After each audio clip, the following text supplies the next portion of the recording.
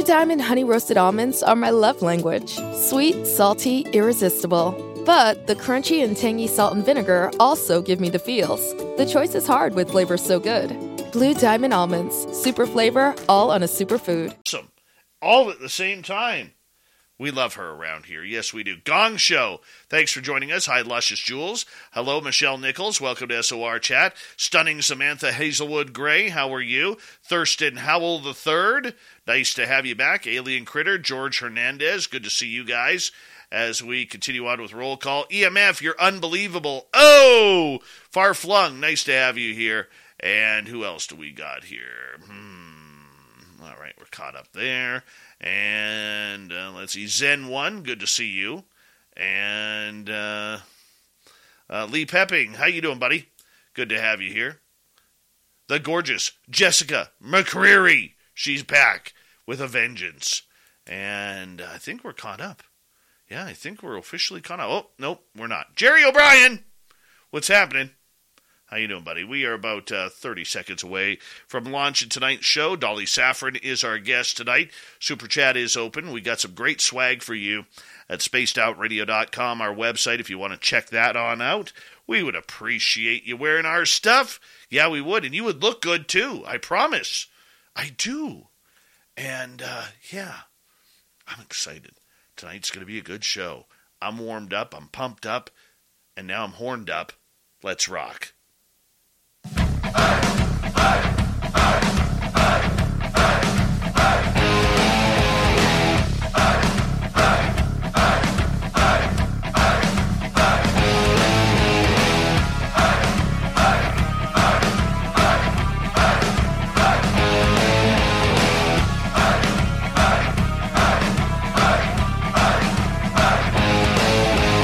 From the mountains of central British Columbia to you listening around the world, this, my friends, is Spaced Out Radio. I am your host, Dave Scott, sitting in the captain's chair of SOR headquarters. We welcome you to tonight's show on our terrestrial affiliates around North America, digitally on Odyssey Radio, TalkStream Live, and KPNL. All of our archives are free. Join us at youtube.com/Spaced Out Radio. Do us a favor, hit that subscribe button. You can follow us on Twitter at Spaced Out Radio, Instagram at Spaced Out Radio Show, and on TikTok at Spaced Out Radio. Our website is spacedoutradio.com. We have a plethora of features for you. Rock out to Bumblefoot. Read Shirky Poo's Newswire. Check out the swag as well. Tonight's show is brought to you by Chive Charities. Help make the world 10% happier by visiting Chive Charities today. You can find them on our website. We got a great show for you tonight as Dolly Safran is here to tell her experiences of lifelong ET contact. Then in hour number 3, we have the Swamp Dweller coming on in. Super Duke brings in the Cryptid Report. I Got Dave 101, and Shirky Poo has the news. So, let's get to it. Dolly Safran began her life journey already a generational contactee. Her father, an airborne ranger in the U.S. Army, was also a contactee from an early age. Growing up was challenging for Dolly as occurrences of disappearing from her home, psychic phenomena, and unseen friends caused anxiety for her mother. Until the age of 14, Dolly's memories were not fluid. She knew strange things were happening, but could not connect reality to them. It took a huge push to fight for her conscious recall to remain intact. After gaining awareness, her life took on purpose. Nursing began her journey. Then she began serving as a civilian worker in the U.S. Department of Treasury and also in the Army as a Department of Defense employee. Life changed those trajectories suddenly, and she was happy to become a zookeeper and an animal baby mama for a private zoo and sanctuary in Florida. This is awesome. All while being taken and taught by aliens. We're going to find out this story. I am just thrilled to have Dolly Safran here tonight on Spaced Out Radio. How exciting is this? Dolly, thank you so much for coming on in. People may recognize you for being in our YouTube chat, but our radio land is getting to learn your story tonight. Thank you so much for joining us. Thank you for having me. I appreciate it. I'm excited. Okay, before we start into the whole ET woo, a zoo mama for babies? Yes. How cute is mama. that? How cute is that? When I was living in Pine Mountain, Georgia, I had a chance to, well, my whole family does animals anyway, and it's a family zoo that we had. And but I was up in Pine Mountain, and I started working for Wild Animal Safari there, and I started getting certified, USDA certified for certain animals. When I came off the mountain, my cousin, I had my life altered quite a bit, and my cousin said, come to the zoo, move in. So I did. And I finished my certifications for everything else, and I love babies so much. And so we had baby tigers, baby lemurs, baby, bobcats, all kinds of stuff. Oh, my goodness. So, and you got to play with them all. Oh, you lucky pretty deer. much. You lucky deer. Lucky. I love wild animals. Absolutely love wild animals. The only wild animal baby that I've ever had a chance to pet is wolves. And, ooh, okay. And those were cute because they just acted like puppies, But, yes, they do. But the cats, the cats are my favorite. They're a breed apart. They're very individual, and they are adorable, and they do wacky things. And training them, you start training practically when they come off the bottle, or even before they come off the bottle, and it becomes a lifelong event with them, and they're crazy. They all have their own personality, and they're lots of fun. They really are. Is it true that the jaguars are the worst of the cats to work with? No, I would put a leopard at the worst. They have the worst bite. They can crush your skull. That's how strong their bites are, the leopards. Jaguars are the jumpers. They can jump 22 feet straight up. They can leap out of trees at prey. It's the leopards that go into the water and grab crocodiles by their head and haul them out and eat them. They kill them dead. So, yeah, they're vicious bites. My goodness. Well, tonight it's about extraterrestrials with you because this is something that has been happening since childhood for you, and it's a generational thing in your family. When did you find out that you were a contactee, number one? And number two, how did you find out it was generational for you?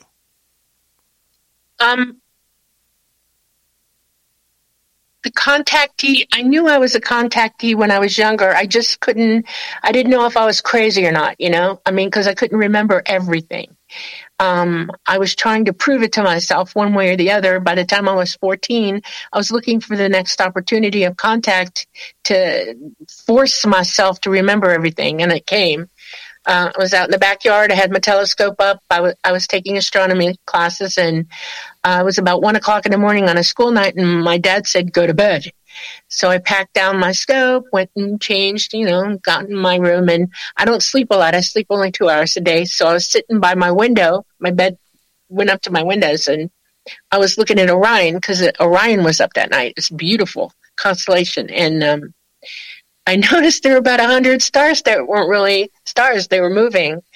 And I thought, oh, my God, this is it, And I started very intently watching what they were doing. They paired off, and they went east, west, north, and south in different directions, all of them. 2 came down over my area. One went east to Dadeland in Kendall, and the other one came down over our property. We lived in the Everglades. It changed colors as it was leaving space and coming into the atmosphere. It kept changing colors. And by the time it came down, the last color it was like a blue-white. And then it turned, I could see that it was metallic. We had trees behind the house, and they started moving around wildly like there was a really strong wind. And now I'm remembering. This is fantastic. I never had an experience like this one that I could remember. I was looking at the craft. I knew it wasn't anything we had. It was bobbing a little bit, it did, and it swayed slightly. And I was memorizing it, and I got up to the ports. They're not round, they're, oblong like this, sideways. Yes. And I saw 2 beings, one in each window. And I realized, oh, crap, I'm not sure I want, oh, no, they're staring right at me. And I decided that discretion at that point was a really good thing. And I tried to turn and jump down below the window line. I was heading for under my bed. My room blew up in blue-white light. And I woke up about 3 hours later on the floor. I wasn't wearing my own clothes anymore. I had somebody else's jammies on inside out and backwards. And I was pissed because I wasn't positive yet. I was not crazy, okay? And I heard my mom in the kitchen cooking breakfast for my dad, and I had to go to school. I had to get up. So I went in the bathroom and, took a shower and got my own clothes on, and I'm staring at these clothes, and I'm thinking, wait a minute, this is tangible. This is in my hand. Where the hell did they come from? And I decided, okay. So I went out into the kitchen, and my mom said, make coffee. And I'm trying to talk to her, Mom, the radio's playing. Paul Harvey was on. And I said, Mom, did you guys see any lights last night? Did you hear any noise? Did you see any trees moving around? And she said, what are you talking about? And I said, UFO. And she whirled on me. She pointed at me and she said, no, and went back to what she was doing. I was mad. I was trying to figure out, how am I going to broach this? This is important to me. If I can't get her to talk to me, I don't know what I was going to do. And just as I was thinking that, the radio changed. The newscaster came on. First thing out of the man's mouth was two Dayland police officers saw UFOs last night, and they described it perfectly. One of them buzzed one of the officers in his car twice. I went nuts, lost my mind. Oh my God, this is real. Okay. I mean, I started getting ill. My head was pounding. I was like, oh my God, I freaked out. She said, get out of the kitchen. No, you're dreaming. And my dad met me just as I walked out the door of the kitchen, and he said, you got to calm down. You're over the top. Go calm down and go meditate or something, and I'll talk to you later. I went to the only private room in our house, which was the bathroom. I locked the door, turned the light out, and sunk straight to the floor. And I was trying very hard to just calm down. And I kept thinking, how am I going to remember this now? This is real. I have to remember it. I remember clearly thinking that if I don't grab it now, I'm not going to. My memory's going to fade. I didn't want it to go away. And so I started replaying the whole thing in my head, second by second by second. And when we got to the bright light part, I saw it. I saw what started happening after that, and it incrementally started coming back to me. I saw an energy ribbon come down in that light. I saw the two beings come down the ribbon. They came into the room. One of them took me by the hand and put his hand, really short little thing, tried to put his hand around my waist. He just touched it. And they moved me to the ribbon, and he put my hand with his hand on it, on the ribbon. And I lost all weight at that moment. I saw bright lights, bright white light when I touched the ribbon, and I became weightless with him, and we went straight up that ribbon, and we went through the roof. When I saw that coming, I winced. I was like, oh my God, I'm going to hit my head. Didn't, went straight through it. I saw the trees. We went through the trees, and we went up to the craft. It didn't go underneath the craft. It lipped up around the edge of the craft. There was a door open, like a hole in it, because I couldn't see if a door swung either way. It was just open. And he shoved me feet first through it, and I landed on my keister. I dropped down to the ground, and I'm like, oh my God. And then I realized that there's somebody sitting next to me, and I looked, and it was a tall gray. Her name, I call her Mama, and I instantly knew who she was. I remembered her from my youth. It all started flooding back on me. It made me physically ill, and I puked right there.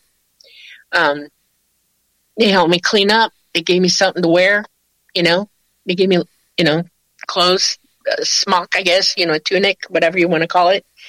I started shaking, and then I hear this voice, and it's Talata. He's the ship.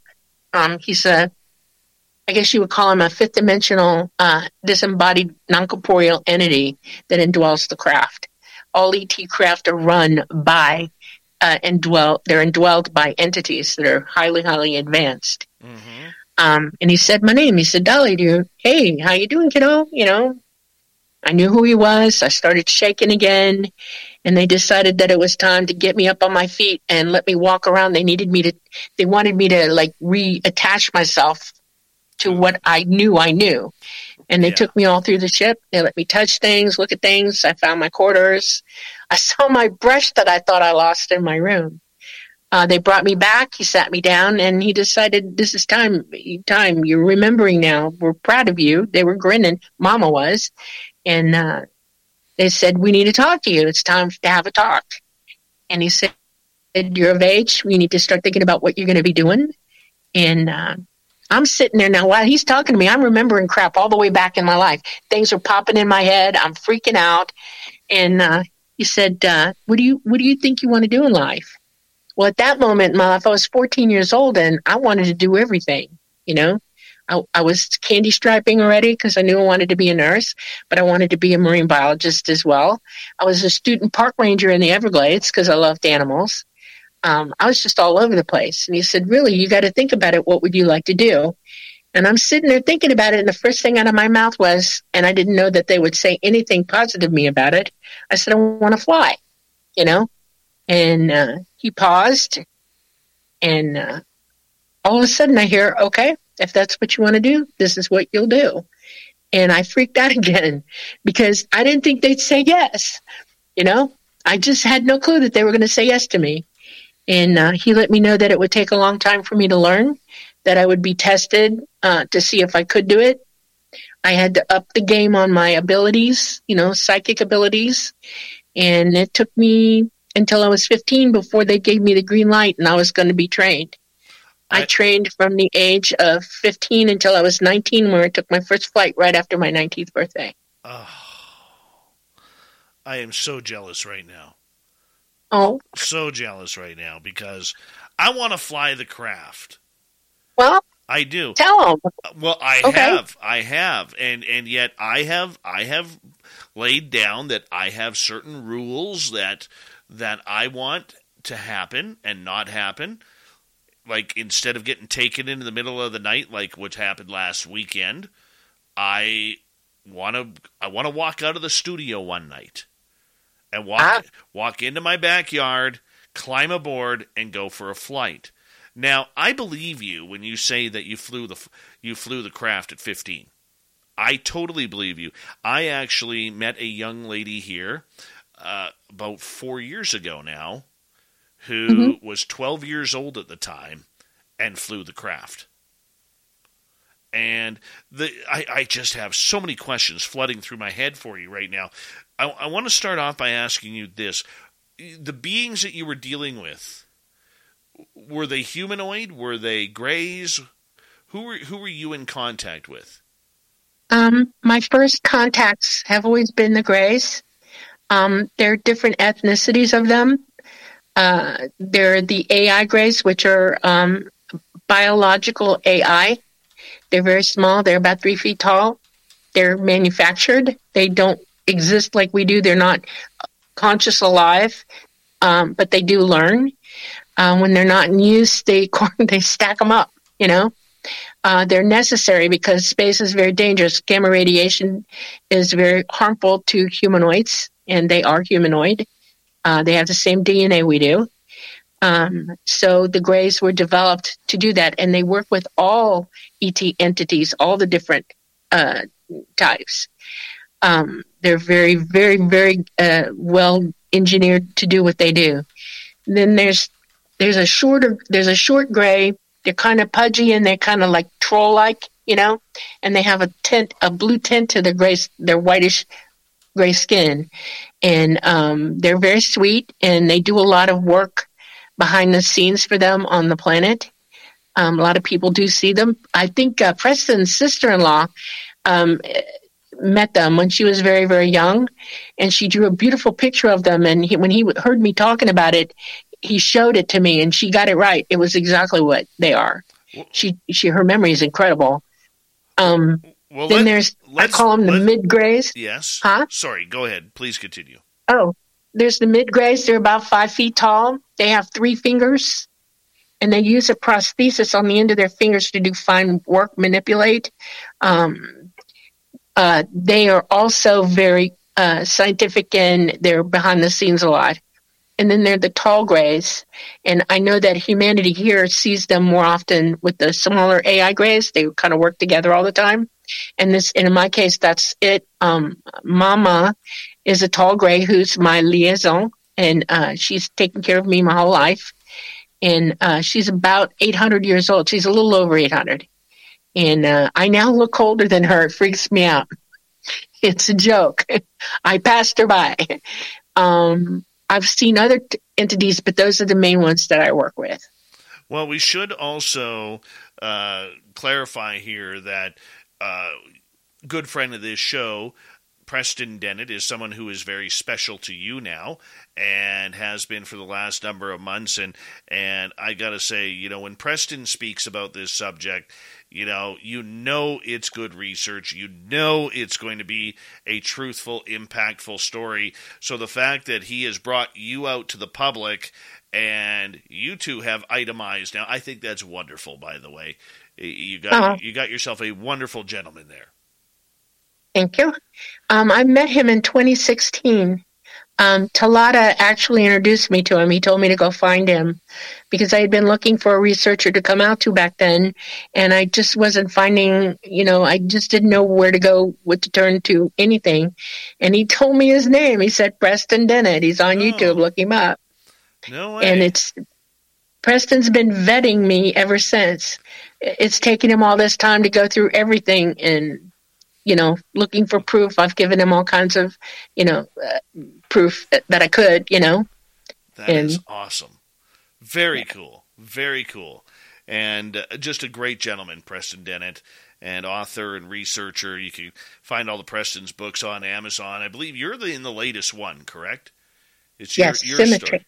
Yes. Symmetry is your... A true UFO adventure, yes. Okay, so let's get back to your case here, because I'm a firm believer, as we got about 3.5 minutes before we have to go to break at the bottom of the hour, that these craft that are flying above us from other worlds or other dimensions or the future, wherever they may be coming from, I strongly believe that there is a large biological component to this. And what you said about the craft and in how it kind of reacted to you and the beings in it, that really proves it to me that there is a lot of biology that goes into this. At the United States Postal Service, we deliver fast and affordably for small biz, big box, large scale, wholesale, retail, B2B, B2C, ASAP. USPS, delivering for America. Learn more at USPS.com/delivering. This summer, get road trip ready with the brake experts at Midas. With up to $100 back on 2-axle brake service when you use your Midas credit card.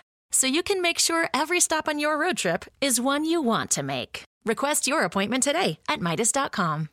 Correct, yes. So, when the entity indwells the craft becomes his body. Like we have this body that we indwell, he indwells that craft, and it absolutely becomes him. And when I fly, we connect psychically to one another in an environment where that facilitates it, and I can actually feel him breathing in it. He can expand it, contract it. He can do all kinds of things in that thing. He can light it up like a Christmas tree.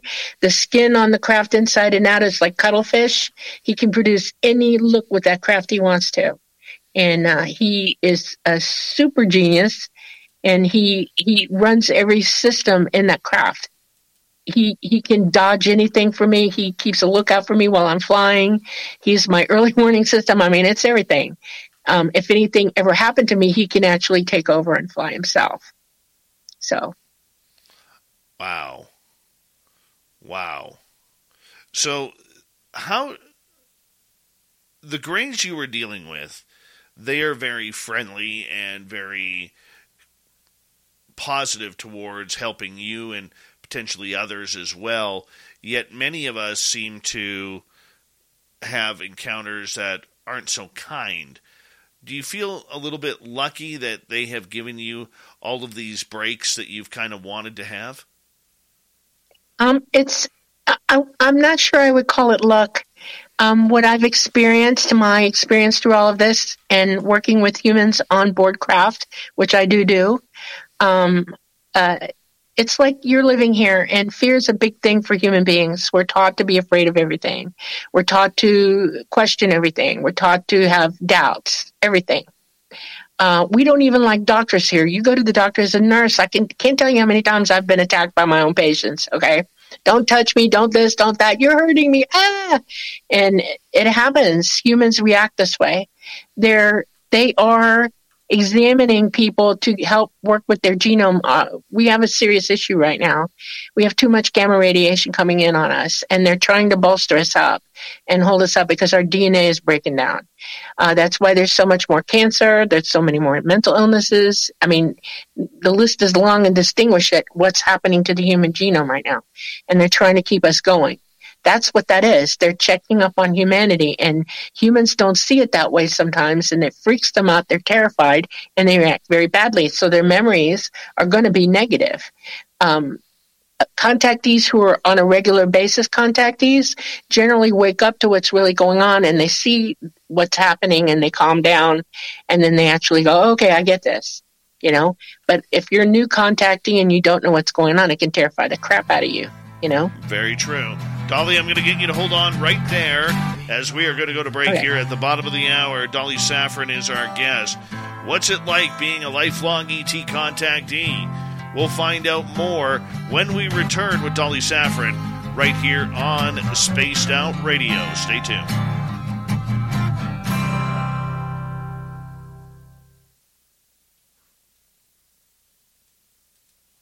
All right, we're clear. I need to get fresh water, Dave. All right, you go get fresh water. Let us straighten out your picture so we can see it first, because they're going to put it big. Okay, I'm going to drink something real quick. You go right ahead. Eyes. Okay, thank you. Dirty Filth's Wild Art right there. Oh, what a picture. That's cool. Yeah, he draws, what he does is he draws little art pieces like this, and then he sticks them in places. This looks like the Everglades, sort of what I can see of it. This is cool, like a swamp. Is that what that is? This one right here? No, that would be a sea monster, like the Loch Ness Monster. Oh, a sea monster. Okay. Yeah. I'm on my phone. My computer didn't like StreamYard tonight, so I had to put myself on my phone. Oh, that's all right. So everything's really small for me. Yeah.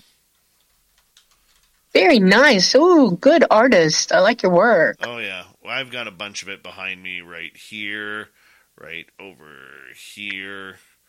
Neat. Yeah, I've got plethora of pictures. It's beautiful. Yeah. That's totally cool. I also noticed you like Marvin the Martian. Oh, yeah. My son-in-law's into that. Yeah, I have a few. I still have most of my collection in boxes. Uh-huh. Yeah. Yeah, my son-in-law too. It's everywhere. Really cool. Mm-hmm. All right. Hey, Mestzo on Twitch, how are you? Superknower, how you doing? Sean G, nice to have you here. Richard Elmore, good to have you back. And Nerfed, welcome on Twitch. Thank you for joining us. And the lovely and talented Katie Moonbeam Page. Neil Bauman, nice to have you here. The gorgeous Cryptid Huntress. Jessica Jones. Drew Morris, nice to have you here.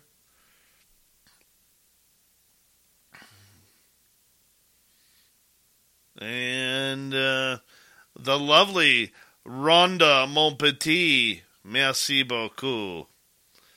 All right. How do I know? I always know.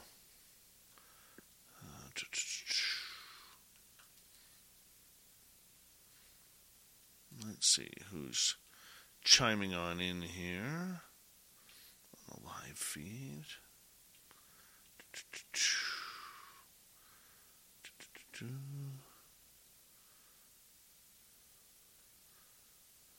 Let's go like this.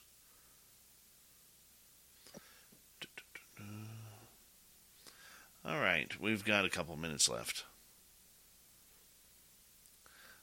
Have you ever seen a gray with bright green eyes instead of black eyes?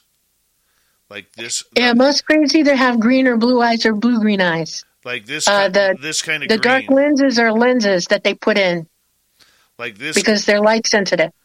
like this kind of green that's on the screen right now.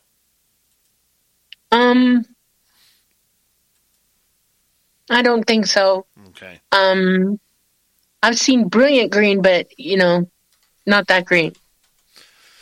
All right. Excuse me. Hello. They could have had a green lens in, though. I will tell you that. They get choosy every now and then. As long as it's blocking the majority of the light rays coming in on them, they'll wear it. I mean, we have lenses that are different colors too. Yeah. I could see that. All right. There we go. And we got about 1 minute here. Hi, Dirty Filth. Hi, Dave. I gave the cat some snacks as well. Well, you're a snack cat kind of guy. Pendulum, how you doing? The gorgeous and stunning Sonia's News. How are you tonight? The lovely and talented Simply Coco, please tell us what the drink of the night is. We'd appreciate that. Mad Magnetic Universe, how you doing? Stunning Pam Smith. Human Carl's here. Human Carl, everybody. We would like Human Carl around here. Thank you to Victor and Smithy for the amazing super chats. It's a wonderful way to support this show on a nightly basis, so thank you so much. Here we go with the second half hour, everybody.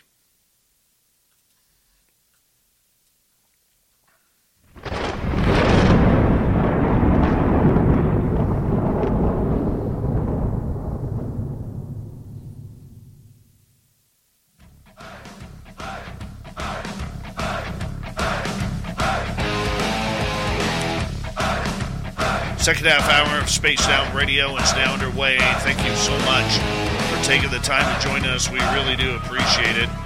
Want to remind you, if you've missed portions of this show or others, check out our free archives at youtube.com/Spaced Out Radio. Do old Davey the favor. Hit that subscribe button. Our website is spacedoutradio.com. We have a plethora of features for you. Rock out to Bumblefoot. Read Shirky Poo's Newswire. Check out our swag as well. Follow us on Twitter at Spaced Out Radio, Instagram at Spaced Out Radio Show, and on TikTok at Spaced Out Radio. It's all about the ET experience tonight as we have Dolly Safran here with us, and we're going to learn more about her incredible lifelong journey with ET contact. Dolly, welcome back. Thank you. I want to ask you, as you started to get a little bit older, you said that you learned that this was generational. But at the time when this first contact story happened, your dad said, go calm down, and we'll talk about it later. Was it at that point that he decided it was time to have the alien talk with you? Pretty much, because when he did get a chance to talk to me, I wouldn't open up to him yet. And it was really hard to talk about it. And that's when he sat with me and explained his contact. And when he did, I was shocked. And it made sense to me, though. He's always been relatively calm about all my abilities and things that have gone on in our house because of what I can do. And my dad's also very, very psychic. I knew that. And so is my mother, actually. And so it still shocked me. I wasn't ready to hear that exactly, and I was fascinated too, because his experience kind of largely follows mine, his first contact. They talked to him about his life as well, and encouraged him to do what he was going to do. And that amazed me, What kind of advice did your dad give you as you went down this path? He told me that I was going to learn a lot from them, and that I should be working on my ability to remain calm. Okay? That was his first advice to me, because I can go over the top. And he said, if you're uncomfortable with anything, talk to me, talk to them. In other words, he was trying to give me as sage advice as he could. He said that I would never be hurt.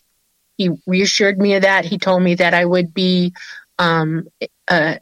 having experiences that were just awesome. I was a little bit of an adventurer anyway in my life, and it just opened up possibilities for me. It made me think what this really all meant. And when I did have questions, he would talk to me about it throughout my lifetime. And I got to experience some co-work with him a couple times in my lifetime with him, and things that he was doing also. And it was really great. And he was just very positive about the whole thing. Right. Now, did he ever detail any of his experiences with you? Yes, he did. From his first experience until his last experience just before he passed away, yes. He was wore himself out. He was 81 and he was just wore out. And I was taking care of him and my mom. And he called me up one morning to come in his room and talk to him. And he said, "Guess what?" I said, "What?" He said, "I went." And I said, "You went?" And he said, "Yes, they took me up." And he said, "Dolly, they're waiting for me." He said, "They're going to walk me across." And I said, "What do you mean, Dad?" And he's like, "Well, when I pass away, they're waiting for me. They're going to take me across. They're going to help me get to where I'm going to go." And that blew me up. Okay. That just blew me up. I've seen ETs when people have passed in their presence with them. They actually can facilitate you to not be confused and get you on the path to where it is you're supposed to go. You go to the upper realms, you leave your body and you move on, and they help you. They kind of make it interesting for you, and they don't leave you. It's like they feel like it's their job to help. But in this case, it was more motivation and excitement because he knew there was more to it. Yes, absolutely. Wow. He was very excited. That is incredible. How did that calm your nerves? I've always known that there's something beyond this realm, beyond us, beyond the physical. I started OBE when I was probably about 7 years old, and I did it spontaneously, and I've just been able to do it my whole life. I can also remote view from a young age. So, yeah. Okay. I was glad for him. I knew that it was time, and I would see him again, and I still see him. He does come visit me from time to time, He has a weird little habit right now. I have a huge family, and when somebody's going to pass, he will come to me and let me know something's about to happen. He'll almost allude to who it is. And it was a shock. My brother died of COVID a year ago. And just before he passed, he came and got me in a dream, actually, a lucid dream. And he showed me everybody in the family that had passed sitting at a long table. And there was a placemat and a setting right in front of me and a little place card, And they're all grinning at me. And this was before my brother even got sick. And I looked down. I thought it was going to be me. I mean, what would you think? Right? And I looked down. I looked at the card. And it was my brother's name. And I was like, oh, no. And then my sister-in-law called me a couple of days after that. And she said, Bob's got COVID. And here we go. And it got him, Oh, darn it. Yeah. So, but it doesn't hurt me or anything like that. I mean, this is a way station we're in. We're only here for a short while. And we all really are connected to one another. We're all part of the same thing. We may have different experiences or different lessons to learn, but we do go to the same place. So do ET. They're part of us. And so it's comforting to me, The abilities that you have gained and you have honed over the time, do you think the abilities were given to you by them, the extraterrestrials, or are you just an in-tune human being? All human beings have these abilities. You are innately born with these gifts. I'm just using them sooner than a lot of people. I was in an environment where I was encouraged to do so. They didn't give me anything. They taught me or helped facilitate my awakening to it very, very young. If you had been raised in that environment, you would be operating at the same level as I am. No doubt in my mind whatsoever. That's part of their message to humanity. You've got a pineal gland in your mind, and it physically looks like one of your eyeballs. I don't know if you know that. It's made of the same everything. It looks like an eyeball without the lens in it. And it is the connection of the transmission of your mind, your thoughts, the different frequencies to your body from your consciousness. Your consciousness isn't your brain. Your brain's just a computer that's where your consciousness is driving this machine you're in. And the memory it remembers only comes from your consciousness. And your pineal gland speaks to you through that. That's the connection. But our connections have been kind of messed up. And we've had too much negativity, bad food, bad air, bad water, and lots of violence around us. And it's just shut it down. And y'all can learn how to use it. There are ways, okay? And that's the main body of their message. Wake up. Let's go, Well, you know what? It is something that, more people are starting to open up today. They really are, Dolly. And I look at my children. They're all open. I know other people's children are opening up as well. So, I think that's just an evolution of society, to be honest, as we break a lot of bonds that were around for the last couple hundred years, if you understand what I'm saying with that. But, yes. For you with your contact, after you learned that your dad was a contactee and this was generational, for you, how did it go? How has your contact gone from there? Ooh, it is ongoing. I am mentally connected to Talata 24/7. I can hear him. He can hear me. I live in duality. I've been with them so much and I've been here so much that my karma's kind of split. I learn lessons with them and I learn lessons here as well. I choose to be here. I could have left if I wanted to, but I love where I live here. I love the people here, and I want us all to do well, and I just feel like it's one of my jobs to just stay and work it out, Well, you wouldn't have met Preston then. True. It's very true. Well, yeah. I want to ask you, how often are you taken? Right now, I'm kind of stranded. I'm in what they call a sabbatical of time. ET's got issues with our magnetosphere right now. So I've chosen to remain still and not take the chance because if he crashed, it would be bad. But I was taken generally about 2 to 3 times a week throughout my lifetime. Sometimes more than that. It just depends. When we travel interdimensionally. And apparently they knocked her right off the channel there. So we'll have to wait for Dolly to come right back. The fact that she was breaking down how it's like to be taken and what it's like to be taken. There is this gravitational pull that seems to pull you when they are around. It's almost like do you remember that ride at all the, amusement parks? It has so many different names, like Gravitron or whatever, where it spins you around and around, and you get sucked, you lean against a wall, and you get sucked up by the G-forces. That's kind of what it's like if you've never experienced it. You literally grab that G-force, and it's like they are pulling you with that, and you cannot get away. It's like being zapped in the back by Spider-Man, and he starts pulling on the web to pull you closer to him. You have no choice.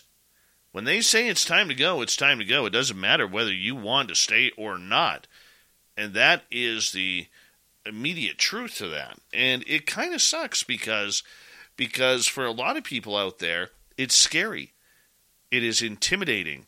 It leaves you out of control, which is something that, for us humans, we all want to be in control of our own situation. We all want to be in control of what is happening to us.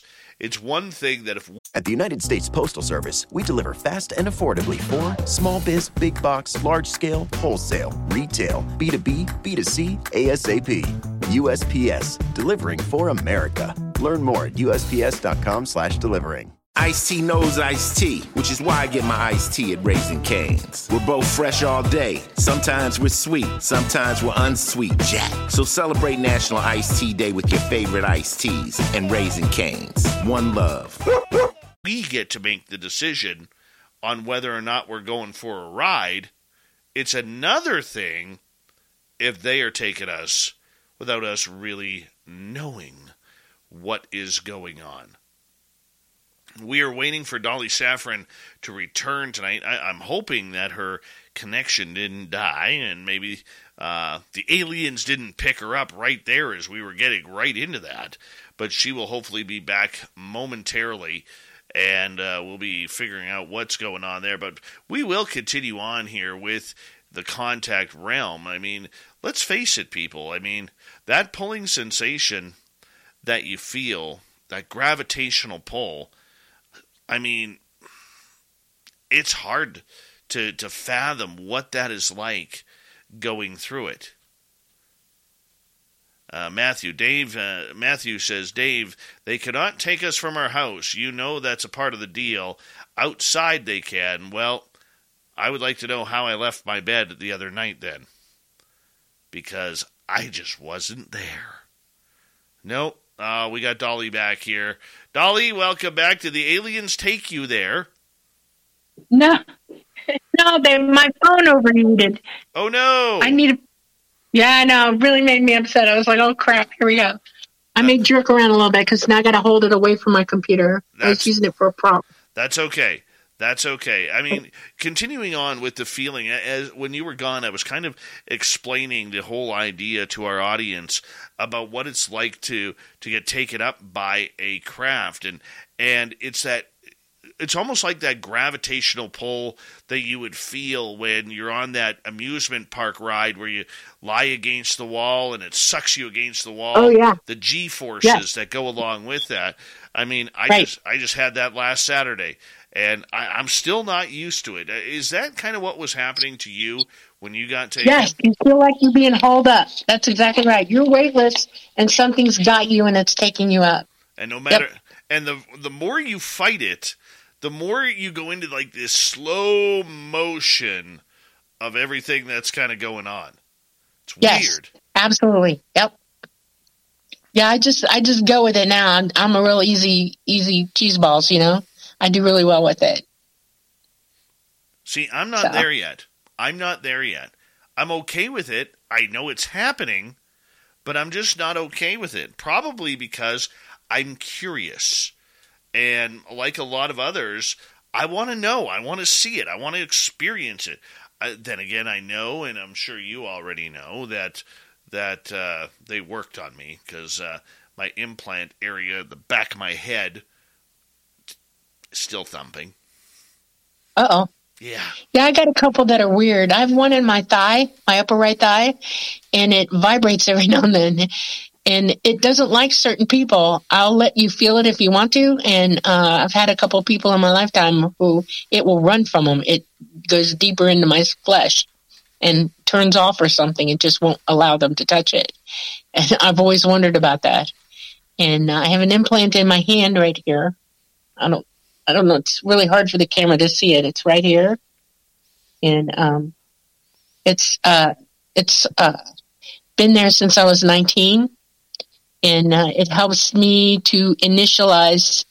It's an energy ball. It's an interdimensional ball, and it gets bigger and bigger. And actually, that's where I throw my consciousness to meet Talata in this space so that I can operate the ship. It's a total psychic connection for me. See, for me, the minute I start talking about it, then my head starts to get a little heavy, and our phone's going to need to calm down once again. But what I was saying is, like, for those who are or believe they are ET implanted, my head, where it is at the back of my skull, it feels like a pulsation, like a vibration when it's talked about or something along those lines. Okay, this is it. I'm going to leave it alone. All right. All right. No more touching the phone. No more touching the phone. Hands up. All right, we got it. We got it here. But I was just explaining, like with me, it feels like a pulsing or a vibrating sensation on the back of my head that continuously pushes the limits for I don't want to say pain or being uncomfortable, but it is something that kind of goes from there. All right, we got about 6 minutes to go before we got to go to break at the top of the hour. Dolly Safran is our guest. Once again, explain to us who Talata is. Talata is the entity that indwells the craft that I fly. And he is a fifth dimensional, disembodied entity. He is eons and eons and eons old. I almost refer to him as the Oracle. Because he knows so much, and he's actually helped teach me a lot, He's wise beyond words. And he is a gray being, correct? Yes. Okay. But he's disembodied now. He's evolved to the point interdimensionally that he doesn't need a body anymore. So that's how he indwells the craft. So the idea that he is a biological being, a gray, for lack of better terms, but he is no longer a gray. He's moved into the spiritual realm or dimensional realm, and he's the one who helps you control the ship. I mean, is this the same ship that you have been flying for years? Yes, absolutely. What does it look like? Let's start from there. Well, the Turkish UFO? Have you seen that ship? I'm going to Google it. I'm looking for images right now. Yes, okay, the one that's kind of slants over a little bit. Yes. Your typical disc. That's exactly Talata, yes. Wow. I've never seen one of those. Ever. Did you go to the UFO MegaCon in 2021?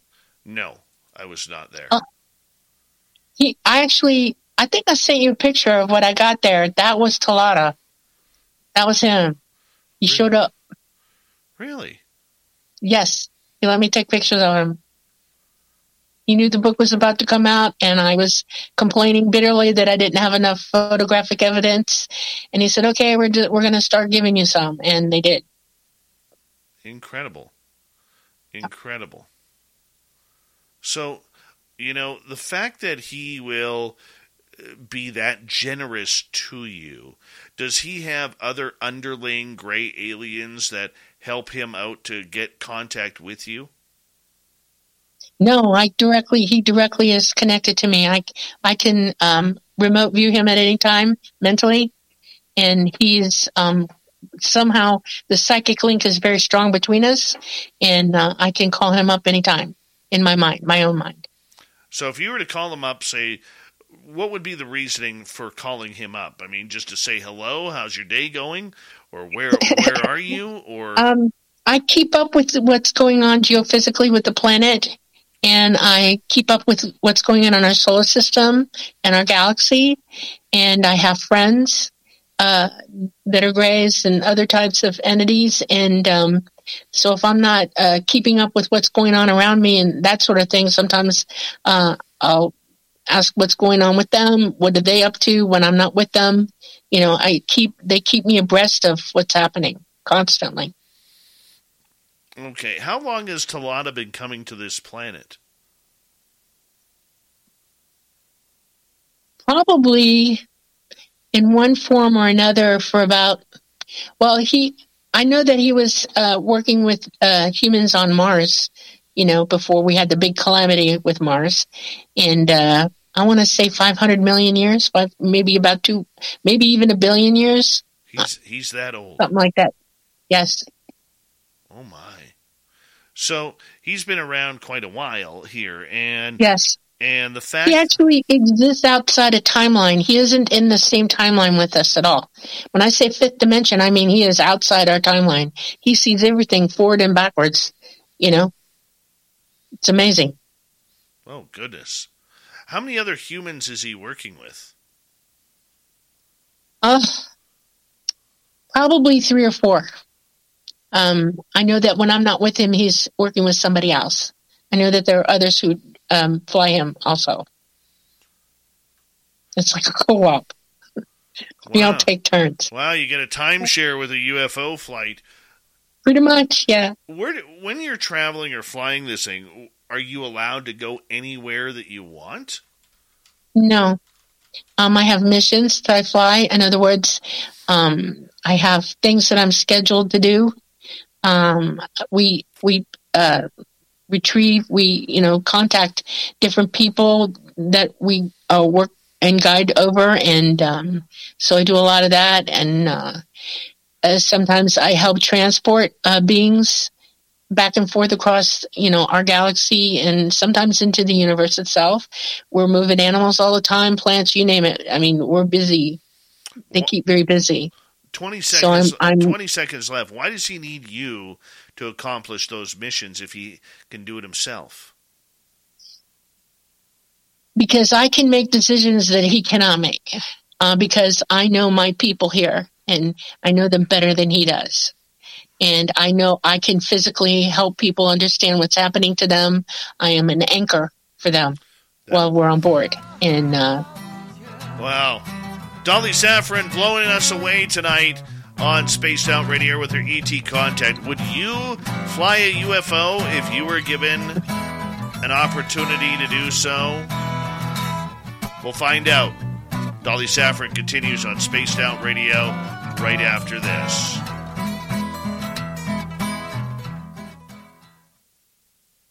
Hot damn, I'm so jealous of you right now. So jealous. Oh, don't be. You realize that anybody who goes on board with them is offered the chance to take the ride to drive the craft. Well, you know that, right? They haven't given it to me yet because the only projections I get, I never get them on craft. Never get them on craft. Huh. I know people who have seen me on craft. I know people who have talked to me on craft. I know people who've been with me. But the only image I ever get is that first taken image and then that wide awakeness when you get back. That's okay. it. I'll be right back. I got to hit the loo here. You need to set your intentions tightly. In other words, you need to meditate and clear your mind of everything, okay? And then decide on the one thing you want from them right away. All right. I will be and what back. you do is I will be back, plant Dolly. that in your brain, so it's not going anywhere. So when you go on board, they hear it. They'll hear it before you even get there. They'll know long before you get on board what your intention is, and you need to make sure that they understand that you're not a threat to them in any way. In other words, if you react physically for any reason, tell them nope, not going to happen. You tell them that your greatest desire in life is to fly the craft, and you would really like to take the seat. I will be and that right you back want to remember I'll be that right you're back ready and we'll to talk remember. About this, okay? Be right back. Okay. All right. God, I love this picture. This is awesome.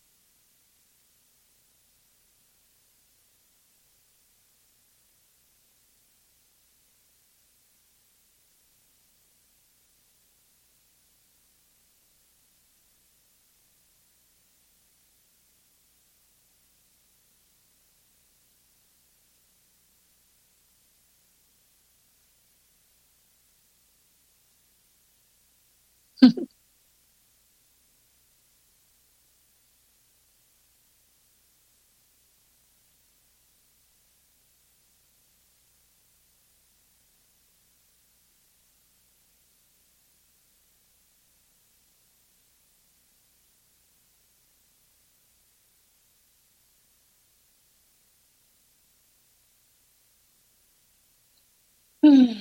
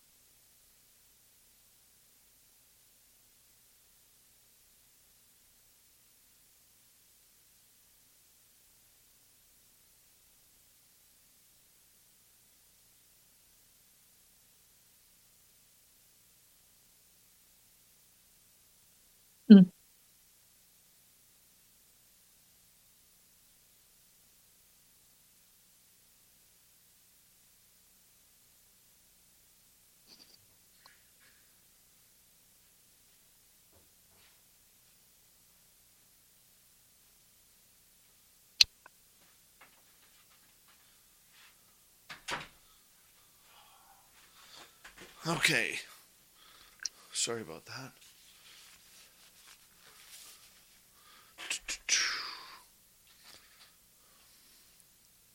Hi, Scotty Jensen. How you doing? Let's see here. So, I have put out the intention, Dolly. I have. Okay. And it just doesn't seem... I always get, when I am taken, I always get the feeling that no, I don't want to go. I don't want to go. I don't want to go. Feel the gravitational pull. Uh-huh. And then I wake up in bed. Except one time, I actually woke up 3 feet above my bed and fell happened to me. Yeah. into my bed. Uh-huh. Hi, Alex Kuhn. Yeah. He hit the ground. Yeah. Boom. I want to ask you a question. Sure. What you do in this lifetime, what you're doing now is very important. You realize that, right? Mm-hmm. And I have a feeling that if you remembered flying the craft, which I'm pretty sure you probably have, you would want to come back. In other words, you might refuse. You might just throw it all down. I know you have children. I'm okay with that. I'm okay with that. Trust me. If I get to fly a spacecraft, okay, I'm gone. Because all I wanted to do as a child was fly jet fighters. See, I was the same way. Oh my God, yes, I'm too tall. You know, there's a height limit on jet fighter pilots for females, and I'm at the limit. I can't fly. I also tore my knee up when I was a teenager, and so I'm not qualified. We got 5 seconds. Hold on.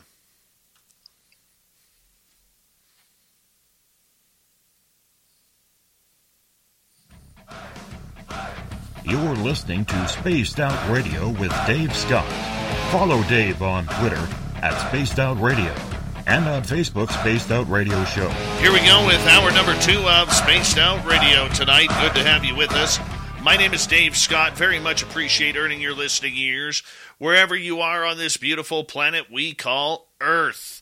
Hello to everyone listening in on our terrestrial affiliates around North America and digitally on Odyssey Radio, TalkStream Live, and KPNL. All of our archives are free.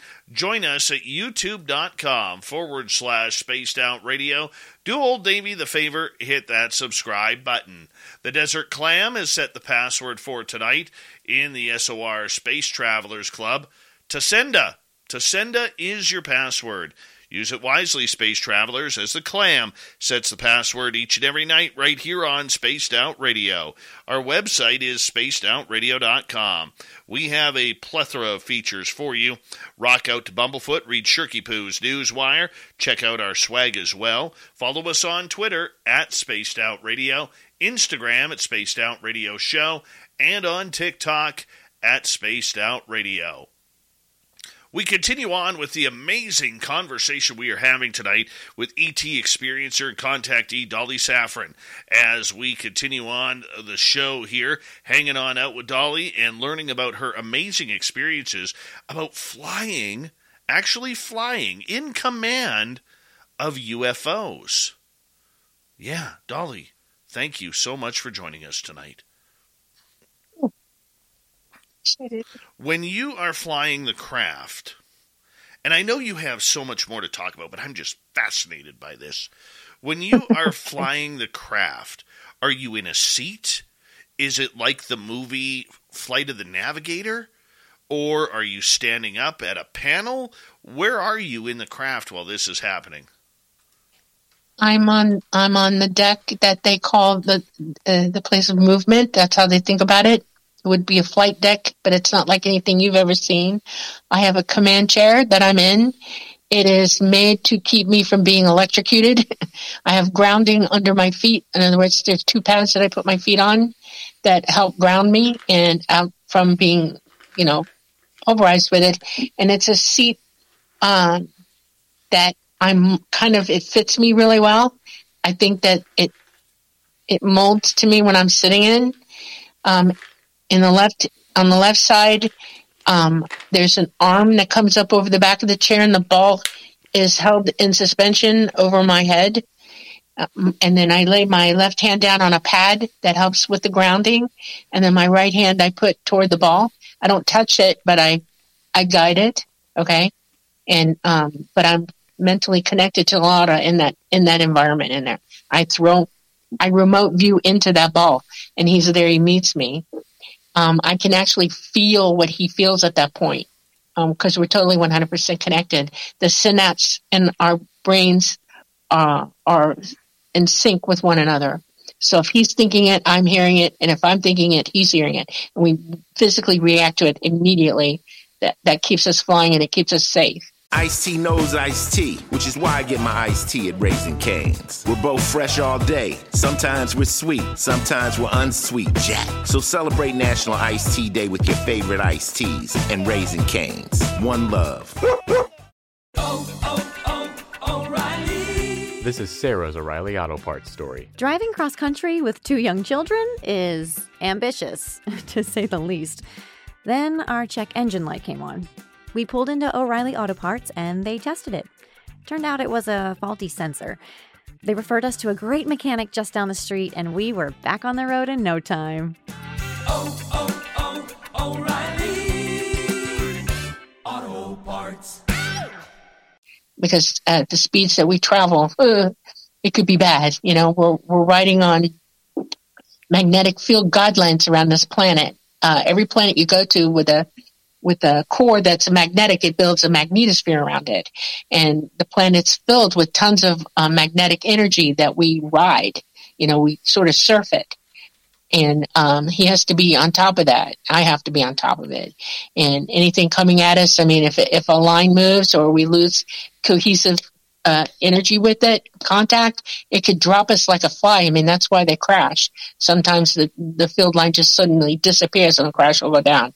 There are ways to stop yourself from going down with it. I've been trained not to go down, but it can happen. Nobody's perfect, and it has from time to time. Right. So do you go on training flights every now and again, or are you strictly about doing these missions? I trained for 4 years to fly, from the age of 15 all the way to 19. Talata now constantly rates me. He watches me for anything that, could be going amiss. I'm 64 years old now. And, so my mental ability needs to be sharp all the time. And so I'm watched for that. Okay. I know that there's going to come a day where I will step down eventually. And, but I've had a wonderful ride until then. I'm pretty sure I'm going to be around for the next, flying for at least 3 more years. And, I'm very strong still. I'm very capable. My memory is really good. I have an eidetic memory, and I always remember where I'm at. So, but yeah, I'm rated by him. He watches me like a hawk. So.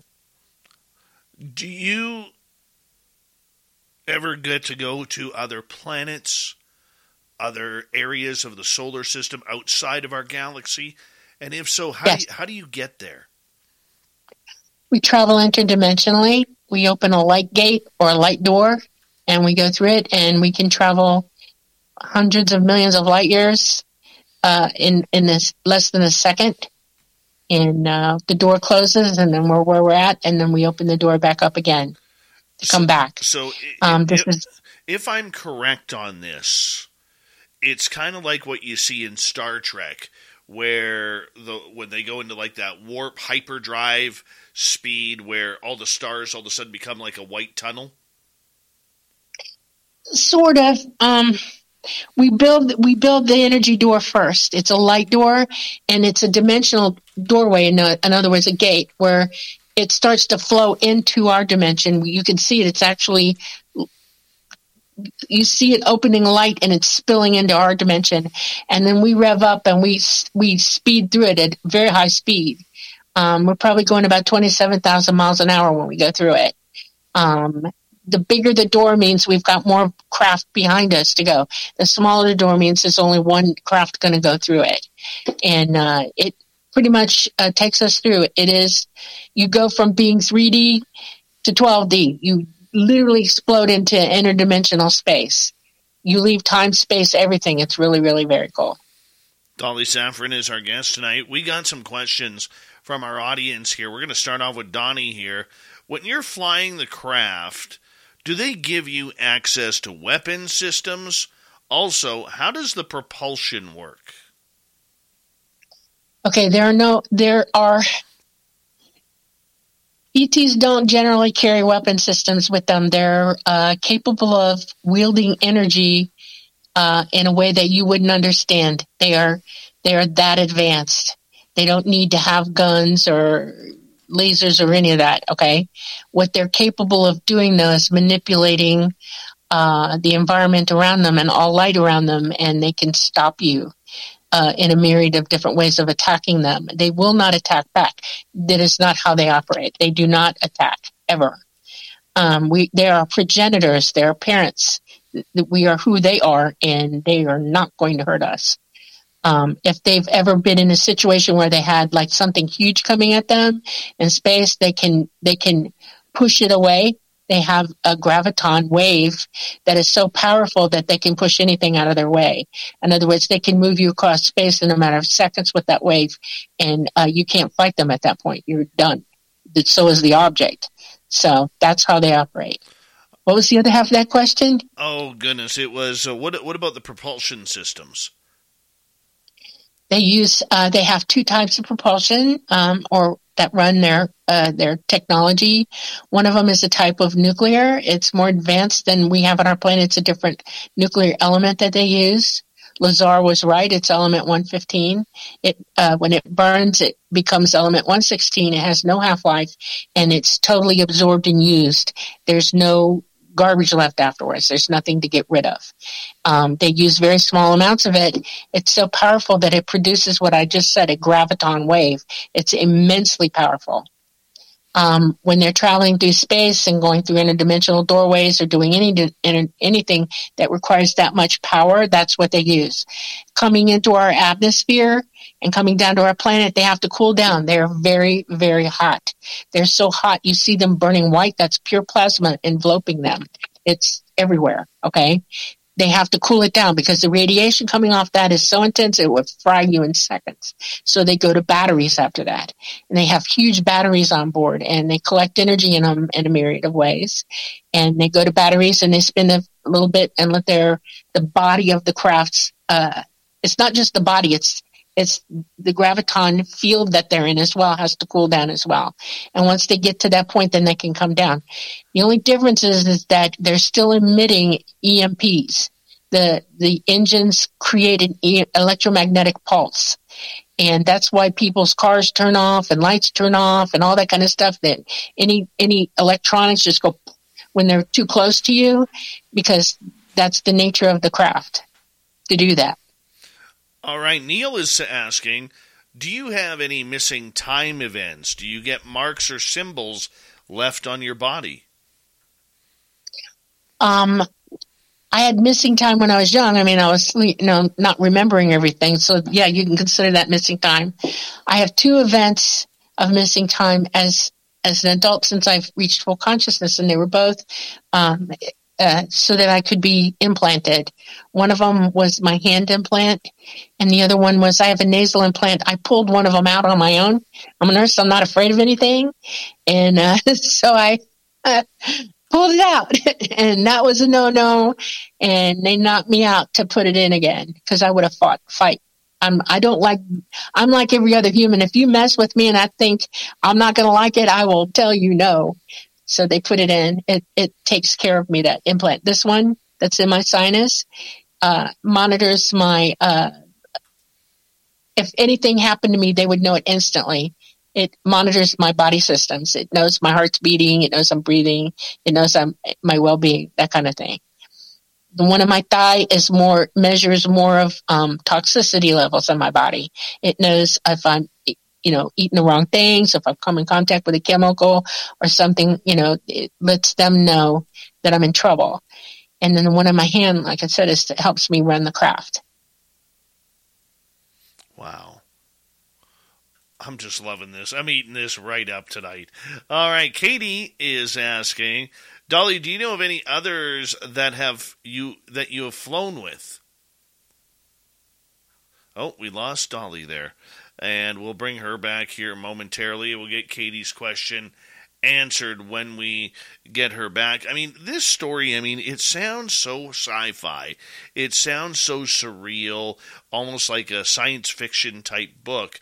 But she's not the only one who has come out and said this. Grant Cameron, legendary researcher, has done numerous studies on people who claim to have flown E.T. craft.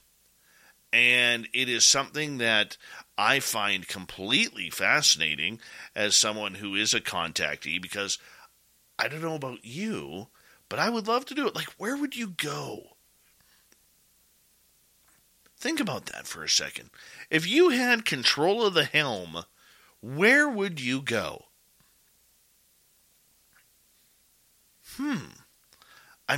Wouldn't it be great to pull up next to the rings of Saturn? Or maybe go see what's on the dark side of the moon? Go see what is actually on Mars? And then take it for a real rip. Canadian term there, rip. I know Dirty Filth likes that. Go for a rip, eh? Yeah, of course. Yeah, you can see the hand motions there of Filth on the. There you go. Where would you go for a rip, man? I would totally go out. I would hit some of the constellations. Seriously, what does it look like from the Big Dipper? What does it look like from the Pleiades or Orion's belt? Are there signal lights? Do you get ticketed if you make a right turn without stopping? This is stuff I want to know. This is stuff that I would be totally intrigued with learning about. Totally intrigued.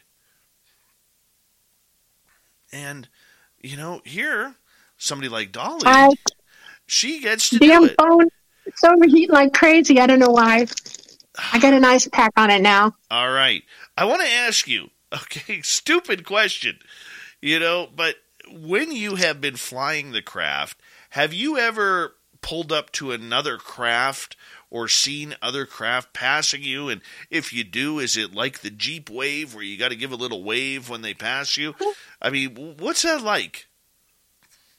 I've learned to fly in formation with them. We travel in packs, okay? Yes, every now and then the odd one will be traveling around, and yes, we have a light pattern that we emit immediately. It's a signal to them. We also contact them psychically and let them know, hey, what's going on, and they'll either talk to us or they'll say that we're in trouble or we need, it's a myriad of different reasons why that'll happen. But yeah, one time when I was flying I sort of fly around the Midwest. Okay, that's my territory.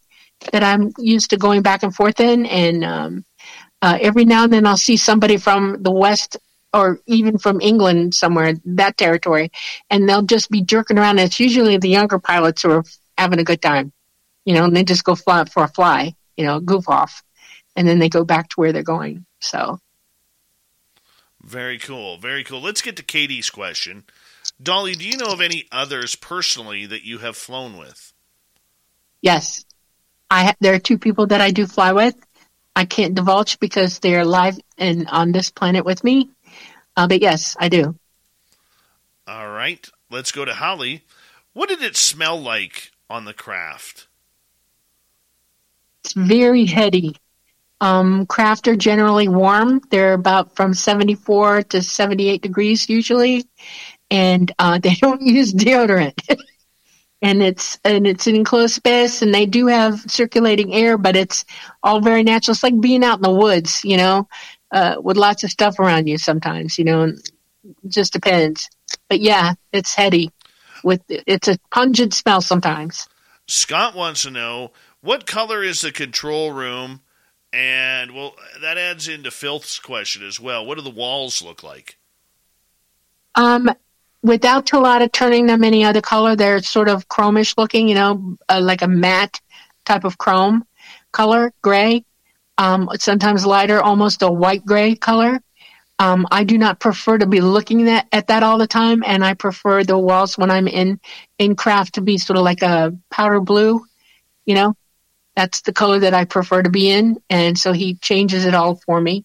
He can make any wall any color in the craft at any time. He also lights them. In other words, we don't have conventional lighting like you do in your house. The walls emit light. That's how we see in there. Okay, so a lot of people claim that when you're inside the craft, the walls actually become translucent so you can see all around you in space. Is that true? Yes. They can do that. They can drop, I don't know how to explain it to you, but he can make everything transparent all the way around the craft. You can see 360 all the way around you. The only thing that impedes your vision is the center column that does not become transparent at all. That's an energy conduit, and you can't mess with that. But everywhere else, yeah. You almost feel like you're standing in space. It's freaky. I panicked the first time I had it happen to me, okay? Oh, wow. I really panicked. I probably would, too. Human Carl wants to know, why do they sometimes move plants and animals around? Because they're helping them with the fact that our planet's messing up right now because of everything that's going on, and they're giving them a chance to keep going. These are sentient beings as well as we are. They have souls. They live in source with us. They've chosen to be what they are, and they care deeply about any living being whatsoever. So, yeah, that's why they do it. They also move things back and forth off our planet right now. If you think you've seen an animal become extinct, not really. No, they don't. They're with ET somewhere else. Nikki would like to know, what do you consider portals? What do I consider portals? A portal would be a light gateway. My experience, I have never experienced a wormhole as it's described here. I only have experienced light gateways. That's my experience of it. I know that there have been moments where it felt like I was going down a tunnel. Okay. I think that has more to do with me slowing it down in my brain. When you go up the thing, if you fight it, sometimes I'm a little bit more reticent to go through for whatever reason that day, and I'll slow my mind down. Have you ever been in trouble and you've fallen, or you're going in a wreck and your brain slows everything down? Yes.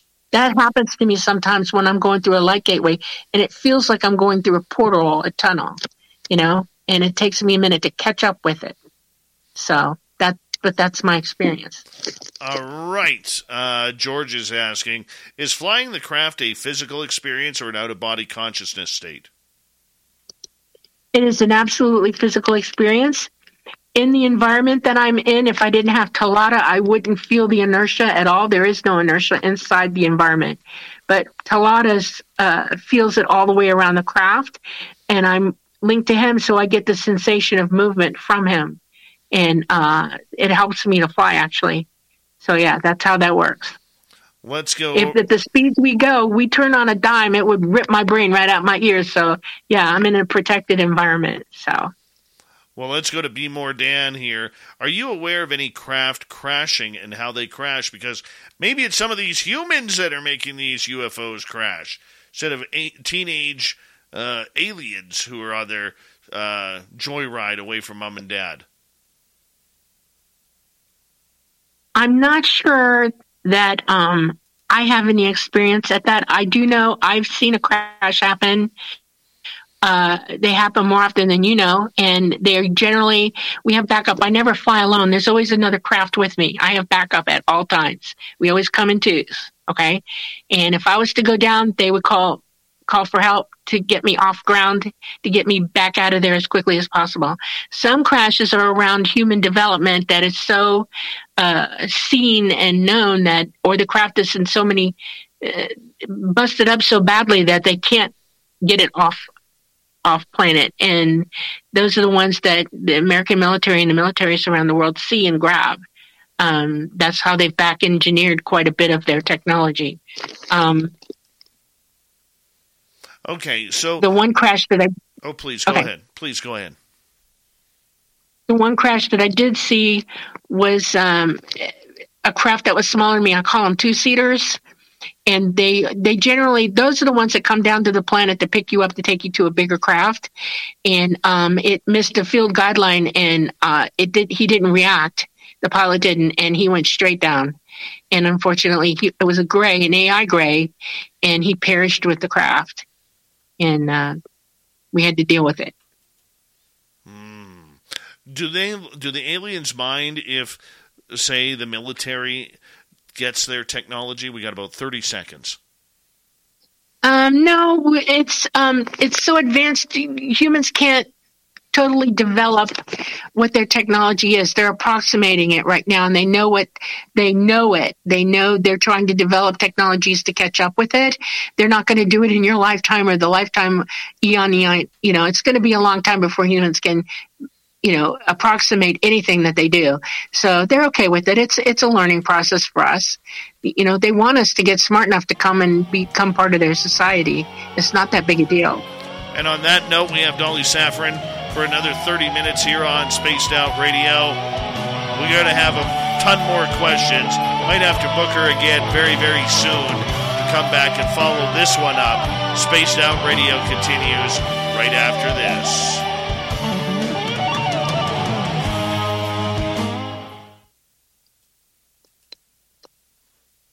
All right, there we go. I have audience. Thank you. You guys have loaded me up for questions. Dolly, in the next half hour, we got about 12 questions for you.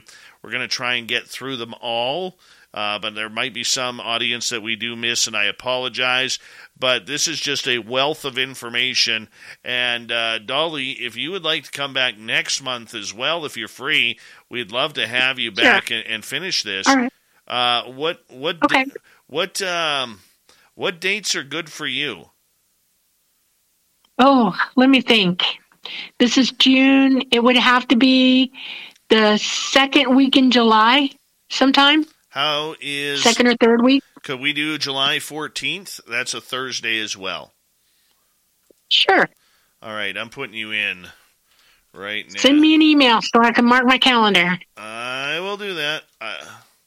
Okay.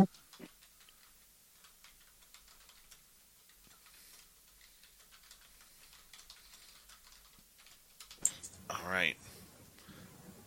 There we go. It's a pretty good show, Dave. Dirty Filth, you heard Dolly. Thank you, Dolly. Send her an email and reminder for July 14th on the calendar, if you don't mind. I can do that. That's why we love you, Dirty Filth. Not only are you an artiste, but you are a gentleman and a scholar. Oh, wow. A lot of books. Mm-hmm. Dirty Filth has lots of leather-bound books on his bookshelf made of mahogany. Ooh. Yeah, that's nice. I love mahogany. Mm-hmm. My bedroom set's solid mahogany. I love it. Yeah, mahogany is gorgeous. It is gorgeous, especially when it's made into Les Paul guitars. Ice-T knows iced tea, which is why I get my iced tea at Raising Cane's. We're both fresh all day. Sometimes we're sweet, sometimes we're unsweet Jack. So celebrate National Iced Tea Day with your favorite iced teas and Raising Cane's. One love. What's the big deal? Where can you get pizza, bread twists, specialty chicken, and more for just $5.99 each? Is it at Domino's? He hands off hand-tossed pizza and a marble cookie brownie. He's going! There's a lot of variety on the radio and at Domino's, too, where you can Mix and match 2 or more. $5.99 each at Domino's. 2-item minimum. Pan pizza, bone-in wings, and bread bowls will be extra. Ask for this limited time offer. Prices, participation, delivery area, and charges may vary. Ooh, that's nice. I like guitars. I play the guitar. I'm watching my son learn how to play guitar, and in like the last 3 weeks, he's gone from like here to here, and nice. It is just absolutely amazing, and he's getting so talented.